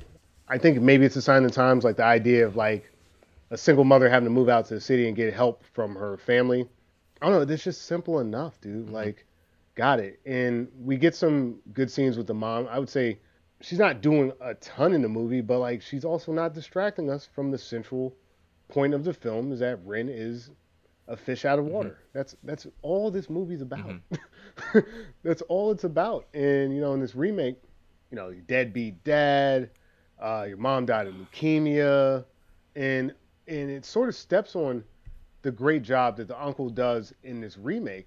I think he's a very strong character, and I like how supportive he is throughout the film. But again, that does ultimately weaken the Ren character because in the original, he doesn't have this support. Right. The uncle is another sort of headwind for him. It's a problem. For instance, in the one scene when Ren's trying to get the petitions, and which is kind of really screwed up. Somebody throws a brick through the young daughter's room, and he's like, "Don't you see? Have you done enough yet? Why don't you just stop?" Like, that's a problem. It's like, okay, like now Ren, who this isn't his fault that a brick went through the window, but he has to internalize that. Like that's an issue, and it's something for Ren to fight against. But for the uncle to kind of come in and save him multiple times in the remake, there's less reason for Ren to have kind of the attitude that he has that we see in the original. Like the attitude makes sense because everyone's being a complete dick. Yeah. And like that scene where the uncle's like, "I can't replace your daddy." Like the uncle being like, "You can't replace my daddy." He's like, "Yeah, you can't." Like, yeah, some of that teen angst. Let's keep that energy. The uncle in the remake is super supportive. The aunt, who really shouldn't be there either, but she gets it. She gets a scene where she signs a petition. I thought that was a frivolous, waste of time scene. But again, that's just more support there, and again, that undermines the entire point of this, which is that yes, Ren's mom backs him up, but like she's also an outsider, so she doesn't have the power to stop things from happening to him. It helps the movie, and I'm not distracted by asking where his parents are in the original film. Like I know where his mom is, but I know why she can't really step in a lot of these situations. Yeah, that's a good point. That the mom's really the only adult who kind of supports him in the original, but she's an outsider, so she doesn't really have the pull that like the uncle and the aunt do in the remake because this is where they're from. And yeah, just splitting up pretty much yeah, everything that the mom did in the original split up between the two of them, more the uncle, absolutely. And yeah, the only time he talks to the aunt is when he kind of gives the same speech he gave to his mom in the original, and was like, I did stuff for my dad, and he left still, so I'm gonna do this one for me. Mick, it's a great scene in the original. One of those tender moments, one of those few tender moments it has. It sort of reinforces the relationship between Ren and his mom, because we don't see her too much in the original film, but he gets to have this moment where he's just talking about his dad. We don't really know all the details there, but he's telling his mom here that he still has a chip on his shoulder about it, and he doesn't want to kind of keep living life that way, so he's not going to try to always please other people anymore. He's going to try to do stuff for himself. So I thought that made a lot of sense, that, I'm going to say this to my mom. To tell it to your aunt, who hasn't really been in the movie at all, it might have made more sense if he told to his uncle, because his uncle had been the support the whole time, but his aunt hadn't really been a factor until that point, so it didn't really... Was that supposed to force their relationship? It's like, I don't know why he told her instead of his uncle. Maybe they just thought we should be telling a woman this. I don't know, but she was definitely a pointless character. Easily could have just been the uncle who did that. I like what he did in the remake, just that support system, but like you said, it does weaken Ren because he does have this support system behind him. So I'll say he did a good job in the remake, but having that uncle to rebel against and to having only your mom as your support, I think that works for me more. Right. The uncle being sort of a placeholder for just another problem works better than the uncle being like the support system. And the other thing is he's too reasonable for the plot. Like he's very fair about everything that's happening. Like he defends him. Like him and Shaw Moore get into it, because Shaw Moore is like, your nephew's a bad influence on my daughter. He's like, well, maybe it's the other way around, partner. I don't know. And like you mentioned with the aunt scene, you don't need that scene, because you do that scene again with the Reverend. Yeah, that's true. Rev, it was wicked. It was wicked hard. When mom died of leukemia, bro. And it's just like, okay, like these two are relating. So, like you mentioned, the aunt who has not been in the film. Yeah. Like, other than her intro, like her picking up a clipboard and adding another signature to a petition that already had enough signatures. Will you have my vote? Like, I don't care. I just felt like, again, doubling back, I understand that he's had tragedy in his life. I understand that the Reverend had tragedy in his life. And that's good. That's somewhere for them to connect. But for him to explain it to a character who won't be back in the movie makes zero sense. Like you mentioned, I like the uncle. I just don't think that the direction they went made sense for the film. So, unfortunately, it's a good character that actually becomes a bad character because he's not helping progress the plot sort of properly. Again, most of this needs to rely on Ren and us understanding him and liking him and stuff like that. And he is kind of being like a little whiny jerk because people are helping him, Yeah. So like he does just have a Yankee attitude, as it were. So I don't know. The mom in the original doesn't do much, but she's a backboard for soft moments, and her inability to help is the same thing as not having her there at all. So like you'd rather have her there without you asking questions about his parents and letting him sort of independently solve his problems versus getting rid of both the parents and then having to then again it's just like that race. Now you got to explain where his dad is, where his mom is, what happened. Like it's too much. It's a little too much. Yeah, thinking about it now, it's like the original, like he has his mom, but he doesn't really rely on her too much. He's sort of more independent. Same thing with Ariel. She's a little more independent, doesn't go to her parents after she gets beat. But like in the remake, Ren's a little more reliant on his uncle. Ariel's a lot goes to her parents after she gets beat. So yeah, they're definitely less independent. They're two lead characters, the love interests, for sure. I don't really have anything else to add to that. So maybe we should just get into our last characters. Sure. Okay. Oh, did we want to talk about that Boston accent too? Because we never talked about that. Or we could just just ignore it. Let's try to talk about it like in our wrap. Okay. Yeah. All right. Yeah. So let's go on to I'm going to kind of put them together. I know Willard's a little more important, but we have Willard Hewitt, portrayed by Chris Penn and Miles Teller. And I'll just throw her in there. His girlfriend, Rusty, portrayed by Sarah Jessica Parker in the original and Zaya Colin in the remake. All right, we're going to start talking about Willard, I'm sure. Willard, our seemingly tough guy, tough cowboy, who immediately becomes friends with this guy from out of town. So he becomes immediate friends with Ren, no questions asked. And, well, he can't dance. We know that. This is one of those castings where I was like, Miles Teller looks ridiculously like Chris Penn. I don't know. Did you see that at all? Like, I thought... Yeah, he really pulled off sort of the look of Willard. Follow me here, sure. Dan. Yeah, he really pulled off the look of Chris Penn. And also, his accent work is so much better than our lead that it's insane. Like, I don't know. I think he kind of nailed it. I think Chris Penn gave me more of that sort of lank, and I believed him a little bit more as a Southerner. But Miles Teller does a good job with this, and his accent, unlike our lead, is not distracting. Yeah, I think Miles is one of the stronger performances in the remake for sure.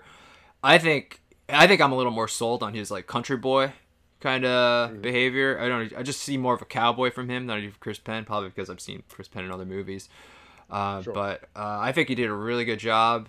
He seemed to like have a lot of fun with his character, and he really captured what Willard was about in that original film. Mm-hmm. So I think he did a pretty good job. And yeah, that accent was spot on. Spot on. It wasn't a wicked. What was up with the? I don't know. I didn't notice it at first too, because it sort of came and went.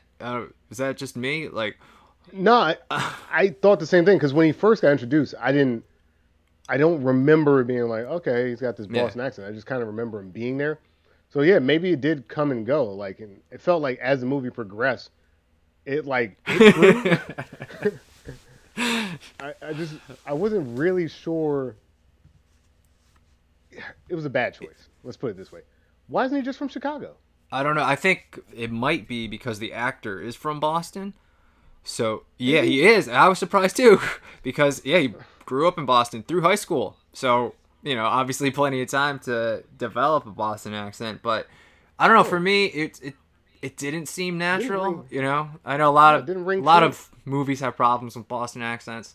But for me, it just sounded inconsistent. Like, he would talk just like kind of regular East Coast, and then all of a sudden, I got to go to the car. What happened to his R? He just starts dropping his R's out of nowhere. I was like, what? Yeah, I arranged to do it in my car. I was like, what?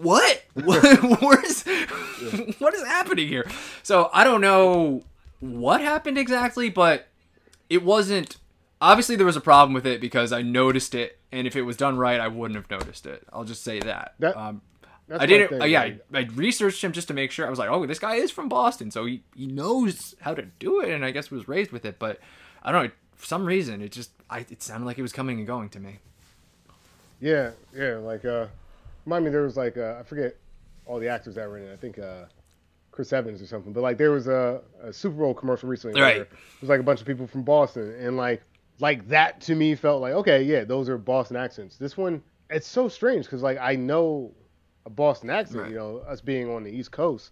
So it was just so weird that he felt it didn't ring true to either one of us. So I think it's a problem with the movie and not a problem with, it is a problem with the movie accent, and it's not like us. I don't know if he like got really good at not speaking with a Boston accent and was trying to lean back into it. But you're right. It was very inconsistent. And there were times in the movie where I didn't even know if he had a Boston accent either. So yeah, I think that assessment is very spot on. Yeah, so that was a weird choice. Another reason why Kevin Bacon's just like, okay, yeah, Chicago, sure. Why not? Yeah, and if he can do a non-Boston accent, like why have his character be from Boston? It's just more questions that we shouldn't really be asking. But we're already, we've talked about Ren enough. Let's go to Willard here. Good old Willard. Yeah, so it's not much different with the character, you know, true friend to Ren. He's on the football team in the remake as opposed to the gymnastics team. Doesn't really do anything to his character, though. Still gets drunk, still gets into fights. still learns how to dance to the same song in both movies. Yeah. I think he gets sort of the kind of cuter moment with the Barbie speaker and stuff like that, and it's well done. This is one of the scenes where I will say they kind of play on the heartstrings a little bit with the kids and him dancing and stuff like that. I think it's well done for what they were trying to pull off. So Miles Teller, to your point, is by far so far, in my opinion, the one kind of pulling his role off the best. Yeah. I don't feel distracted. I feel like it's in the style of the original film, but I think he brings enough of his own charm to it. To your point, you really did feel that southern thing. I guess I felt more like Small Town from Chris Penn, but I'm probably not as familiar with his work as you are, so I think you were able to pick up those differences. But yeah, Miles Teller, I mean, like, spot on, dude. It was great. Yeah, it was great. He looked like he was having fun. I was having fun when he was on the screen. One of the few characters I wasn't rolling my eyes at. So, no, he did a really good job. Yeah, nothing he did was like, well, why did they do that to his character? Right. They were very true to his character, and he gave an excellent portrayal of it, and I don't have really any complaints about what he did. I also think this is a minor character, so I won't spend too much time on it, but I think also the Rusty character gets a little bit of elevation in this film, in the remake. I think that's just purely off of screen time, because Sarah Jessica Parker, it's whatever. She feels like she's doing a better job with the Ariel character, with like Laurie Singer scenes, than she is with Willard. Right. Like, I can't even really think of the times her and Willard were together besides like the fights. Right. Whereas like Zaya Colin, she really plays, I guess for lack of a better word, hick. Like she really, she has a lot of very good comedic moments in the movie that are easy to kind of dismiss. But I think that she really elevated the Rusty character too. And I think it's probably because they're just two strong actors that sort of knew how to support each other in the film. So I actually preferred the Rusty in the remake as well. Yeah, she's a little bit of a stronger character. In the bar fight, she breaks a bottle over the guy's head too. That was trying to like get with her. So it's like, okay, damn. And then I'm pretty sure she also helps with that fight at the end. Yeah, she kicks that guy's ass. So pretty easily. Pretty strong character. Like physically as well as she's a very minor character in both films. It's just a noteworthy character just because it is Sarah Jessica Parker who portrayed her in the original, so they probably gave her a little bit more to do in the remake. She does show a little bit of a backbone against Ariel's rebelling.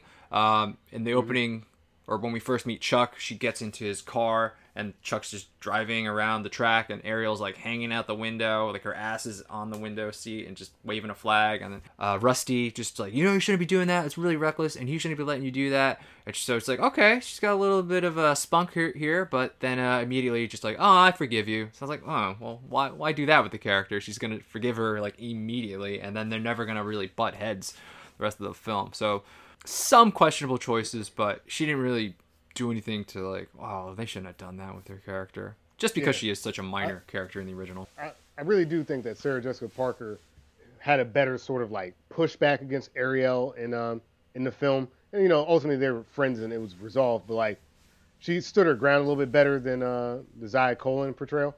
But what I think Zaya did better than Sarah Jessica Parker was, I believed, her relationship with Willard more in the remake.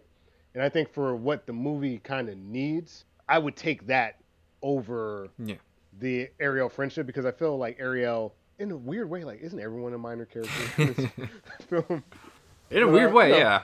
Like you mentioned, it's a side character, but notable one, Sarah Jessica Parker, who she is, and notable here because I think this actress did a very good job, Zaya Colin, with making the most out of this very small role.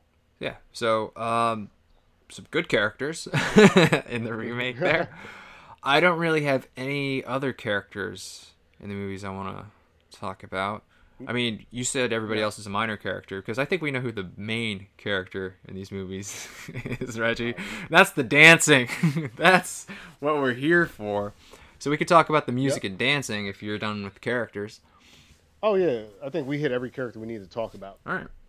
The music and dancing kind of go hand in hand. I guess we'll just start with the opening, because you already talked about Sure. that. So, like you said, the original opens up. We just see a bunch of feet kind of dancing on the floor. No context, just Footloose blasting. Kenny Loggins, you got what? Footloose? Here's your Footloose. You see dancing, you hear the theme song that's going to play several times in the movie. This is what Footloose is. Yep. You know what you're in for. In the remake, we do get similar scene. We do see a bunch of feet dancing, but it actually works with the story because it's, like you said, it's that the kids, the night they die. What do you think, I guess, about just using the Footloose theme kind of again? I know it's Footloose and it's sort of hard to separate the theme song, so to speak, but what do you think about let's just do Footloose kind of again? Let's just maybe, give it a little bit of a new remix or something, but they still used Footloose pretty much. Yeah, I mean, it's Footloose, but there's like a DJ over top of it as like, you get the screen crawl, MTV Films and all that stuff. I actually hate it. I'll just say it, like, in the original film, it's goofy, it's very 80s, like, it feels like this could have just been like a music video that they threw in front of a movie. What makes it work is that time capsule of the feet have like a reference point, like the whether it's the foot warmers, the types of shoes, the type of clothing. So it has nothing to do with the movie, so I'm not trying to defend it too hard, but it's sort of an iconic opening, and it works in the sense that really it just lets the song be the star, because in a lot of ways that song, especially for a movie theme as it were, it's a hot song, but it's a hot song in 1984. It's a fun song, drunk at karaoke or an 80s night. It is not a song that in 2006 me and all my friends were going absolutely apeshit for at a kegger. So I just, okay, cool, context, but why? It's not the right song. They should have done something different. Like, if you're going to do the country music thing that they did throughout, it should have been like a line dance with a country version of the song. I would have forgiven that, but this was just Kenny Loggins' Footloose with a bit of a DJ over top of it, and it contextually doesn't make sense, even though you're trying to contextualize it. Yeah, it was confusing for me, because I'm like, is this taking place in the 80s? When does this take place? It wasn't until Ren took out an iPod, that I was like, okay, this is not in the 80s. Like, I was unsure up to that point. So, yeah, there's not going to be kids in, I'm going to say this film was filmed 2011, but it takes place like 3 or 5 years before that. So, yeah, around 2006, like you said. Yeah, they're not going to be going nuts over Footloose at some kegger. Yeah, it's absolutely absurd. But in 1984, that makes sense. Yeah, man, Kenny Loggins was a shit. Did you see Top Gun? Exactly. He did fucking Danger Zone, dude. This guy's doing Footloose. Of course the kids are going to dance to that in 1984. So, yeah, I didn't like that we're just going to do the same music for, like, a lot of the movie. We'll get to it as we get to the other dance scenes, but they just used the same stuff and just gave it a little new polish or something. To your point, like, since we didn't know if they were going to do this setting of the 1980s, they really should have. There was no reason. That probably would have sucked a little bit too, but there was no reason to do this. Yeah. Like, why Footloose when you have a few scenes later where you're dancing to David Banner? So, like, where's the consistency? Right. Like, why? Like, these kids are going out of their way to, like, get underground street music to play in the parking lots. Why are they losing their shit? Like, full-on dance numbers of Footloose on this, like, sort of elevated kind of, like, stage thing at this kegger. And you see the solo cups and stuff like that. And it's like, again, I understand the context and what you're trying to do. A hard pass on this. It's not the way they should have started the film. No. At a certain point, you just have to define your own film. And I think that this didn't make sense, and they shouldn't have done it. Yeah. So that was one dance sequence that was just... Yep. Yeah, it didn't work for me in the remake. What are some of the other ones? You'd mentioned when they would go to the bar. We could talk about that one. So in the original, they go to the bar, and again, we hear Footloose. Got to get their money's worth on this Kenny Loggins song. But in the remake, we do hear country music, like you mentioned, and that makes sense. Contextually, that makes a lot of sense, because we're out in Beaumont, wherever, it's Georgia in the remake, and Yeah, of course they're going to be listening to country line dancing. And of course, Sure. and then it makes a lot more sense that everybody would know it, because when it comes to line dancing, people know the moves. They're not just going to randomly know how to dance Footloose in the middle of a kegger. But yeah, dancing to country music and doing country line dancing, yeah, that makes sense. People would know how to do that. So this is what I feel like the movie should have done more of, just kind of, go its own path, forge its own path. And I'm not a big country music guy. I was like, oh God, I hate this. But it makes sense, and that was a good decision to not do the Footloose song again. It was a good decision, and there's different times where they do country remakes of certain songs, like that "Holding Out for a Hero" song we were talking about. They used that with an acoustic set at one Yeah, point, that's right. as atmosphere, and do that. Just do that, because like if they had opened with that kegger, as it were, with a country line dance, I wouldn't be complaining. I would just be like, okay, like you mentioned, do we love country music? No, but like I know that people, like you mentioned, know line dances, so what? I wouldn't have a lot of questions, but I got questions Yeah. about 80s music in 2010. Just a lot of questions, really. Yeah. But Yeah, he plays a lot of I 80s know music in the remake. He finds his uncle's records, blasting some Quiet Riot. And it's like, yeah, all right. It's like, I get it, because the original was made in the 80s, but we have so many 80s references, and it's like, I don't know if kids in high school really give a shit about the 80s, man. It's like, it just isn't it weird that like he's getting pulled over listening to like Quiet yeah. Riot, and I can't do his accent, it's ridiculous, but like, what is my Quiet Riot a little too loud for you? And it's just like, okay, like, is he getting in trouble because it's just music? Or is it Like, because it's Quiet Riot? I yeah, like I could see if he was playing something more Yeah. modern, and then being like, hey, cut the shit. But like, I feel like an older kind of cop would be like, hey, Quiet Riot, hey kid, why don't you turn it down? Yeah. A little bit, I like that song too. Like it doesn't fit into the morality, because the problem in the original film isn't that there's music per se. It's that they've interpreted the music of the time to be sort of demonic, Exactly. as it were. Yeah. So it doesn't work when you're playing music that's like almost, well, this was 1984. Yes, it's over 25 years old at this point. And it's like, whoa, these kids these days listening to this mid 80s music, they're out of control. It's like, that's not what they were doing in the original film. They were rebelling against the music that their parents grew up with by listening to their own music. But now they're listening to their music their parents did sometimes. So what are they rebelling against? It's confusing. Yeah, it's confusing because ultimately, and I think it goes back to the central problem of this movie, because we emphasize the deaths more than the actual. In the original film, it's not about.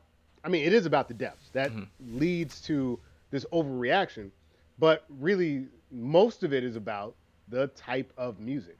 So, like the scene that we get in the original film, and I don't think it's in a remake.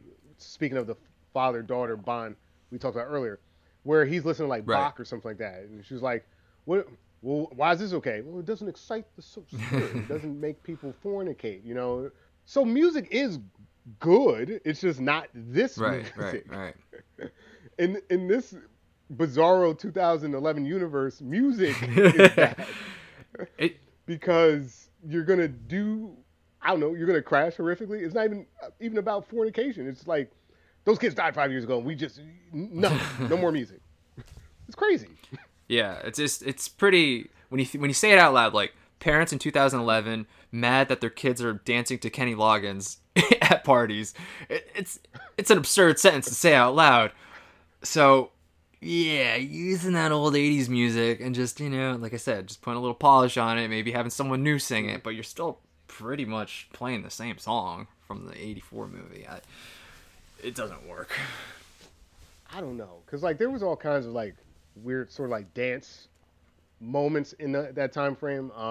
I would argue that sort of what they're doing with the David Banner thing at one point is kind of like I forget exactly what it was called. There was like a crump. There was a type of like sort of West Coast based dance based off this music. So if they did something with like maybe their country roots, which is like, oh, this is I hate country music too, but like if you did almost like a honky tonk badonkadonk type of thing, I know I hate that I even had to reference that. But if that's what it was, right? They're taking the music that we like and they're mixing it with this music that we don't like, and they're making it bad, and it's causing the kids to go crazy. That works better than there goes that kid listening to Rat in his Volkswagen. It's like, what? Come on, guys. Feel bad for the kid. The guy has to listen to a Rat in a Volkswagen, for God's sake. Yeah, you're right. It's confusing, and like I'm trying to think of other sort of dance moments we can reference besides the end. I feel like there's really only like 3 or 4 dance numbers in this remake, right? There's the Footloose opening, which, as we know in the original, has nothing to do with the film. There's the bar scene that you're talking about. There's that sort of David Banner scene that we talked about that has no real equivalent. I guess it was when they were, the jukebox sort of dancing scene, which, again, that scene works in the original because those kids can't really dance. They're bopping, moving around. So I'm convinced that they have never danced before. They just, they're just moving their bodies however they see fit. So when we get to sort of our finale, I guess we might as well talk about that big dance. Wait. Don't forget about the training scene with Willard. Oh, yeah. So then you understand why we have to train Willard, because I'm not seeing people doing backflips and, serving people up in the original. But yeah, so what are your thoughts on that Willard dance sequence? So again, we're using the same music pretty much that we used in the 84 film. They try to change it a little bit by having the little girl sing. I know you said it like pulled the heartstrings a little bit. I was like, fuck this shit. I did not like it at all. I don't know. Let's use the same. I thought it was cheap. Yeah, it was cheap. And it's like, these little girls, nobody likes this song. Come on. I mean, you're not going to have these little kids sing this song. I don't know. I didn't buy it. Like, again, just why are we using the same music? Why can't we do something that the kids would actually like? Like in 84, this was a big song. So yeah, they're going to be listening to it. In 2011, is this really how he's going to learn how to dance to modern music? By listening to this old 80s pop song? They would have been playing like Lady Gaga. Yeah, it's like I mean... Were you also confused? Because I was kind of tense watching that because I was worried that because the uncle was such a strong character, I thought he was going to show up in some capacity because they're more or less breaking the law. And we had that scene in the original film where like the girls had like the brick come through the window. I thought there was going to be kind of like this moment where like, oh, you're bringing this into my house, and it's just not there. I forgot about that when he was sort of learning how to dance with the little girls. No, that's interesting. The song was too good, Reggie. I wasn't scared at all. Yeah. Let's hear it for the boy. Let's hear it. Let's hear it for my man. No, it was fine what they did in the remake. The decision to use the exact same song, but you just have little girls singing over it sometimes. I don't know. It felt weak. Like they're just like, hey, just like the original, huh? No. I'll just watch the fucking original, man. Give me something new here. Right. No, I'm with you. I think they probably knew that Miles Teller was doing really well for them in this film, and I think they just wanted to give him more time. That's why I didn't hate it so much, probably, is because Miles was doing a fine job. It's a long sequence, man. It's very long. A really long sequence.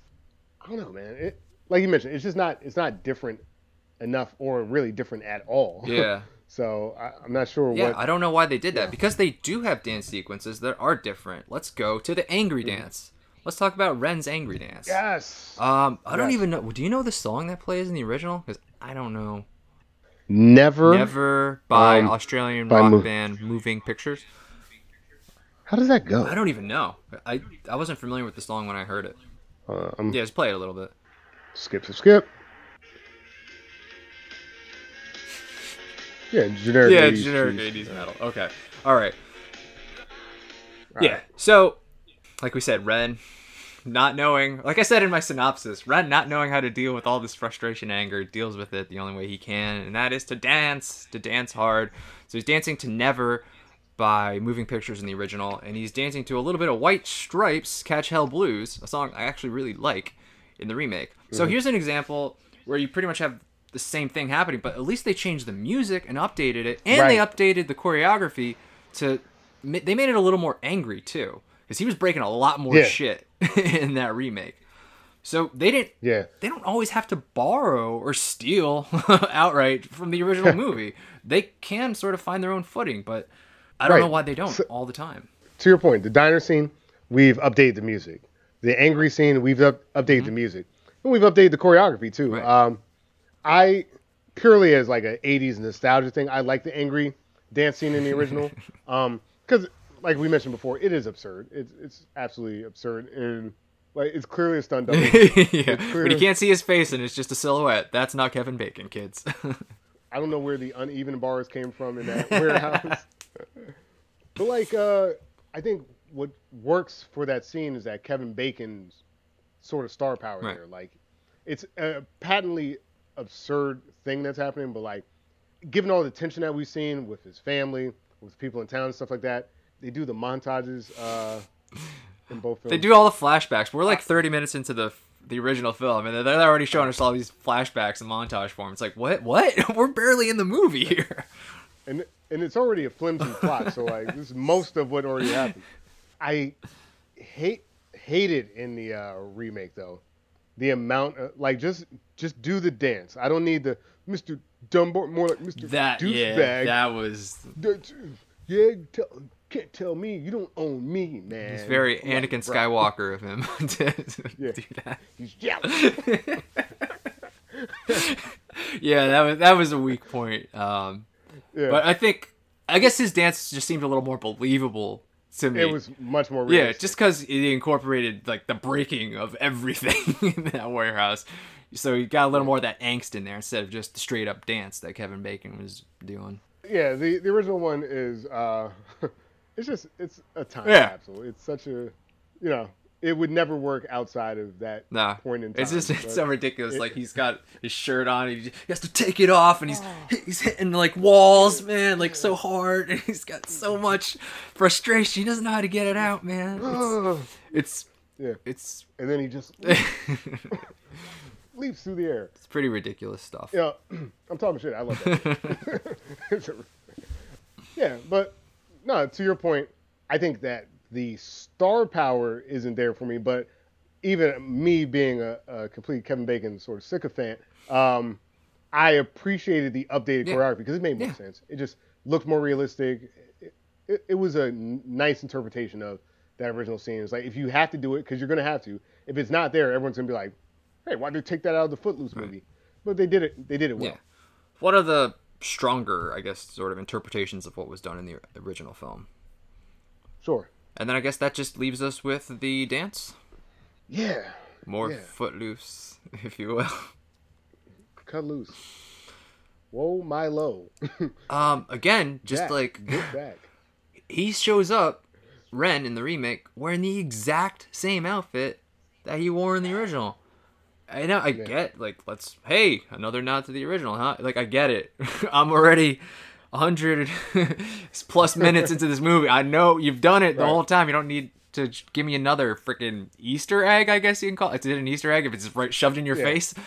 So, yeah, I don't know. And then they're doing a lot of the same dances. There are some new dances at the end, but they did a lot of the same dances, too, especially that last one. Like, one guy kind of break dances at one point. Here's my thing about this sequence, and I was kind of watching on my phone earlier, so I had like the Amazon like X-ray thing up, and it had some trivia and stuff like that. I just think the scene looks better in the original film. Like the way the glitter hits, the lighting and stuff like that. Again, it is peak 80s iconography there, but like I don't know, it felt clean and coherent to me. Apparently, when they were trying to do the glitter or the confetti at the end in this remake, they had some real issues with actually doing it. Like apparently, whatever they had at first, the confetti just fell like lead. Oh, jeez. So they had to get like more, like a different type of confetti, and then they didn't have enough. So like they had to keep vacuuming it up and reusing it. And it took them 20 takes apparently to get that scene. And I don't know. Again, I don't think that we built Ren up enough for this Right. scene. You know, like I don't think that Kenny Wormald is that bad, but he's not Kevin Yeah. Bacon. You know, apparently, again trivia. Originally, they were trying to get Zac Efron to play this Yeah. character, but he was like, I already did the singing and dancing thing. I don't want to do the singing and dancing thing. But like, I feel like Zac Efron has the star Yeah. power to pull this off. Kenny Wormald, I think he's a good dancer, and that's why he was Right. picked. But when he says "Let's dance," flat, nothing. There's nothing there for me, you know. And to your point, it's almost the exact same thing. Nothing new came to the forefront really, which doesn't make sense because we had the David Banner diner Right. scene. There should have been some sort of updated thing that Mhm. happened here, and not just the Footloose Yeah. ending. Yeah, that diner scene really does hurt this ending. Yeah, because I already saw something spectacular from those kids before Ren even kind of made any mark on the town, and I guess we just have to do this because it's like the original. I don't know. So They do a better job of the people not dancing. You know, like they do this whole scene with the football team. yeah, Hey, boys, get out there on three, and it's like, no, the couple should have already been doing what they were doing. They were kind of like standing next to each other, not knowing what to do because they've never right. danced ever. But like we know they've danced in I this know. town, and so like I know the lead guy was already on the dance floor, but he had to get his offensive line to dance too. But it's like, were any of them at that diner scene? Because like those, where are those kids? Because Yeah, you know, there shouldn't be a problem with dancing in this town because we've seen people yeah, dance like for real already in the movie. What the fuck? exactly. Yeah, it's just shooting itself in the foot. Like, these people are scared of dancing. No, you're not. We saw the diner scene. You guys are not only not scared, you guys are amazing at it. So, what's the problem here? Why are you guys all being wallflowers? Yeah, it's a lot stronger in the original where they're just doing stupid bops at the diner, and then all of a sudden in the end they just kind of break out, and then you see all the cool dance moves. There's that one guy that kept doing the thing. That guy was cool. You know what's awesome? Because like we said, the original, like the opening sequence has no context at all for anything else that happens in the film. There is no reason why everybody in town is a professional dancer, Yeah. but they Yeah. are. Yeah, it's great. I think it's honestly, I just think it's the song. The song is so Yeah. good. They just made a movie around it. They were like, you know what? Someone probably had a script like, yeah, I got this thing called Footloose. Give Kenny Loggins $20 million. Like they built an entire movie around a song that's like 20% of it is loose, get loose, kick off your like. It works. Why does it work, man? I mean, I wish I knew, man. I'd be rich if I understand how shit works like that. Just and it really shouldn't work. Like I often think of myself as a rational human being, a person, a man of logic and science, and just Kevin Bacon with the glitter, the disco light. Let's dance. And then everyone just going crazy, like in that opening riff, that like just it's so good. And in a remake, I'm like, I've already seen this, and I don't care about anything. Yeah. I think it's just a strength of the original film because, like we keep saying, it's of its time, right? This is 1984. Kids are gonna be fucking loving the Kenny Loggins in 1984. Not so much in 2011, okay? Maybe if you played the top hit of 2011, I'd be there with you, dancing. But instead, I'm just going, Right. why do these kids give a shit about this song? It Yeah, doesn't I work. know. It's Like like- you said, they're Who's rebelling playing, with like, their Lil music. Wayne? They're using, that's like a form of their rebellion, the kids.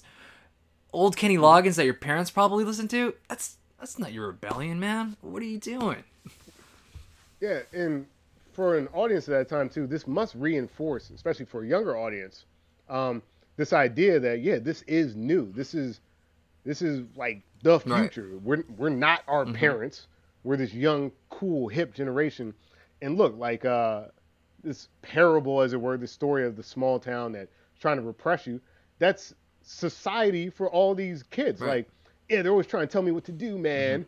And nah, but I can dance. And is dancing really like what every kid cares about? No, but they want to express Right. themselves. They want to wear their tie like David Bowie.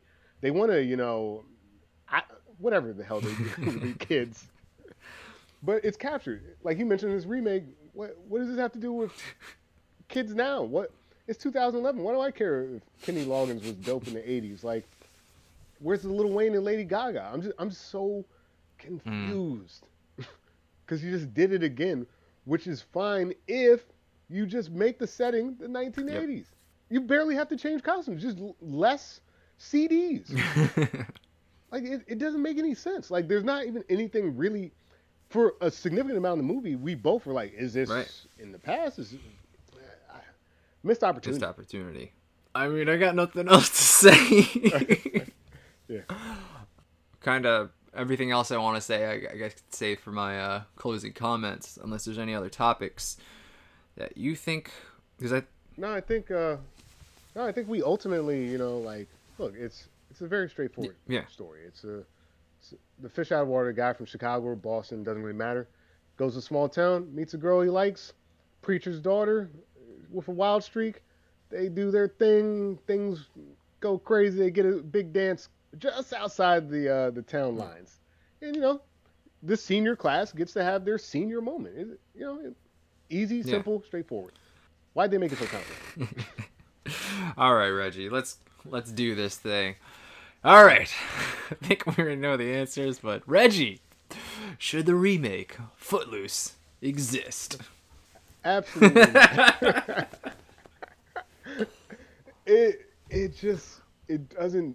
It literally doesn't do anything better than a nostalgia trip.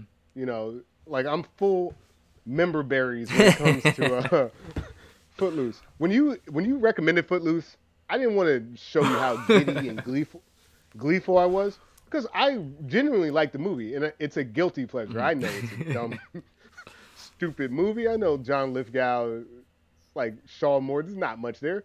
Hell, Kevin Bacon's barely doing anything, but it's of the time. It was cool at the time. They somehow were able to make it feel, without feeling too commercial, exciting. Like, I don't normally watch dance movies and say, oh yeah, I'm excited. I'm usually like, look at this garbage, But like, I don't know, they captured something, and it's hard to quantify. And it is such an easy story to follow that you can go in and out, like you were saying before, and still ultimately arrive at the conclusion. And I think it's just because the preacher's more relatable. He's got inroads that you can agree with, even when you disagree with him. Kevin Bacon looks like he doesn't belong in that town. Like, he's got different hair, he's got a different style. And I just believe more that these people are coming to a head, and that this guy has the charisma and personality to get an entire town to change its ways and go dance professionally for a night. I like it. I like that movie. I hate the remake because I saw that movie. I didn't need to see this. I'll just go watch that again. Why would I watch this with an actor I like less? With a plot that makes me question why there's an iPod and like old music playing at the same time. I didn't understand what they were doing at any point in the film, so I just don't like it. Yeah, I'm in the same boat with you, Reggie. I mean, I I don't think this remake should exist at all. I had a hard time watching the original too, honestly. I mean, I know it definitely captured something, lightning in a bottle, at the time it came out. I think the music is really a huge part of what made that original film work. These songs, like, this is the first time like people would hear Footloose. Holding Out for Hero was written for this movie also. So you got some big time songs. Hero for the Boy, it's huge hits. This movie was just a hit machine. So many hits when it comes to music. The remake, I don't know what you're doing, man. You could have easily followed that formula. Let's put out some 2011 songs and then put out those hits. Let's make this movie, but for 2011. That's what I thought I was getting into when I was watching the remake. But no, I hear Footloose. I see the exact same shot from the original film with just the feet. So I'm like, okay, we're getting a little close here. And you know my rule, man. You gotta do something new in this remake to justify it being made. I didn't get anything new. We're doing the exact same dance, pun intended, and I didn't have fun the second time, for sure. They really missed the boat here. I think the story of Footloose works when it's, they're kids in their music against the old people in their music. Like, it's a generation clash thing. Like, you don't understand us, we don't understand you, we're gonna clash. But somebody has to win, and, you want it to be the new generation, the kids. And that story's not as strong when you're using music that was made before these kids were even born. Why are we still doing the songs from the 80s? I like that music. Doesn't mean these teenagers in high school are going to like it. I get it. Like, it was cool when it came out in the 80s, but let's make it for this generation. So I think had they made it their own, like, let's have more contemporary songs, 2011, that makes sense to me. Redoing Footloose twice doesn't make sense to me. Like a little nod here, like Holding Out for Your Hero, like a little acoustic-y thing, that was cool. Let's have like one or two of those instead of just, oh, let's just do Hero for the Boy again. It's like, why? To your point, I could see it already over here. So I think they just completely missed the boat here. Like, that was a way they could have done it with updated music, or like you kind of gave me this idea, like set it in the 80s, but almost make it kind of like one of those Brady Bunch movies that's kind of self-aware of like how cheesy it was. So just to have a little more fun with it, because it is a stupid plot. So, you know, kind of a self-deprecating, kind of a self-aware 80s remake. That could be an interesting way to go with it. A little more humor there. Yeah, almost like satirical. Yeah. But like still like not mean with it, but just like referential, like you're saying. But still sort of true to that, like, you know, kids versus adults kind of a thing that they established. So a remake could work. This one, though, definitely no. See, yeah, especially too, because biblical themes don't play the same 30 plus years later. I think society's grown a little bit more secular overall. I kind of like what you're saying, which is, you know, modernizing it. I could see the plot where, you know, the people in the town are rallying against like the modern music, and then they take some of those 80s songs like, well, you were listening to this, and then like pointing out like, I don't know, inconsistencies of that logic in the music that they grew up with. You know, that would have been interesting. Or like we mentioned before, or like modernizing. I don't know. Like there's just so many things they could have done, and all they did was just, I mean, let's call it what it is. This looks like a cash grab to me. You just took the exact same thing, repackaged it, and tried to say, we're going to resell you Footloose, which is ridiculous. Yeah. It's the same movie. It's almost up there with Psycho, just like how much they took from the original source material. Like, a lot of lines are similar, not every line. They did change a thing here or there, but this is along the lines of Psycho of they just did the exact same thing, and I don't like it when they do that. Yeah, I think that's why I missed this movie the first time around. Like, I saw it, and again, I have a inclination to like Footloose related things. I saw the trailer, I was like, it looks like they're just doing Footloose. I skipped it. So, you know, if you watched it for watching this series, sorry. But, you know, hey, we had to watch it too, so get over it. Yeah. Just, man, just pretty bad film. No, it's nice when a remake, you know, has references to the original. You know, that's cool. One or two, but everything was a reference. Everything I saw on the remake just reminded me of the original, and it was just like, well, I should just be watching that film. Why am I wasting my time watching this? Because you're clearly referencing this film, and it's much better than yours. I shouldn't be sitting here. So, no good with that remake. All right. Let us know what you guys think. Do you agree? Do you disagree?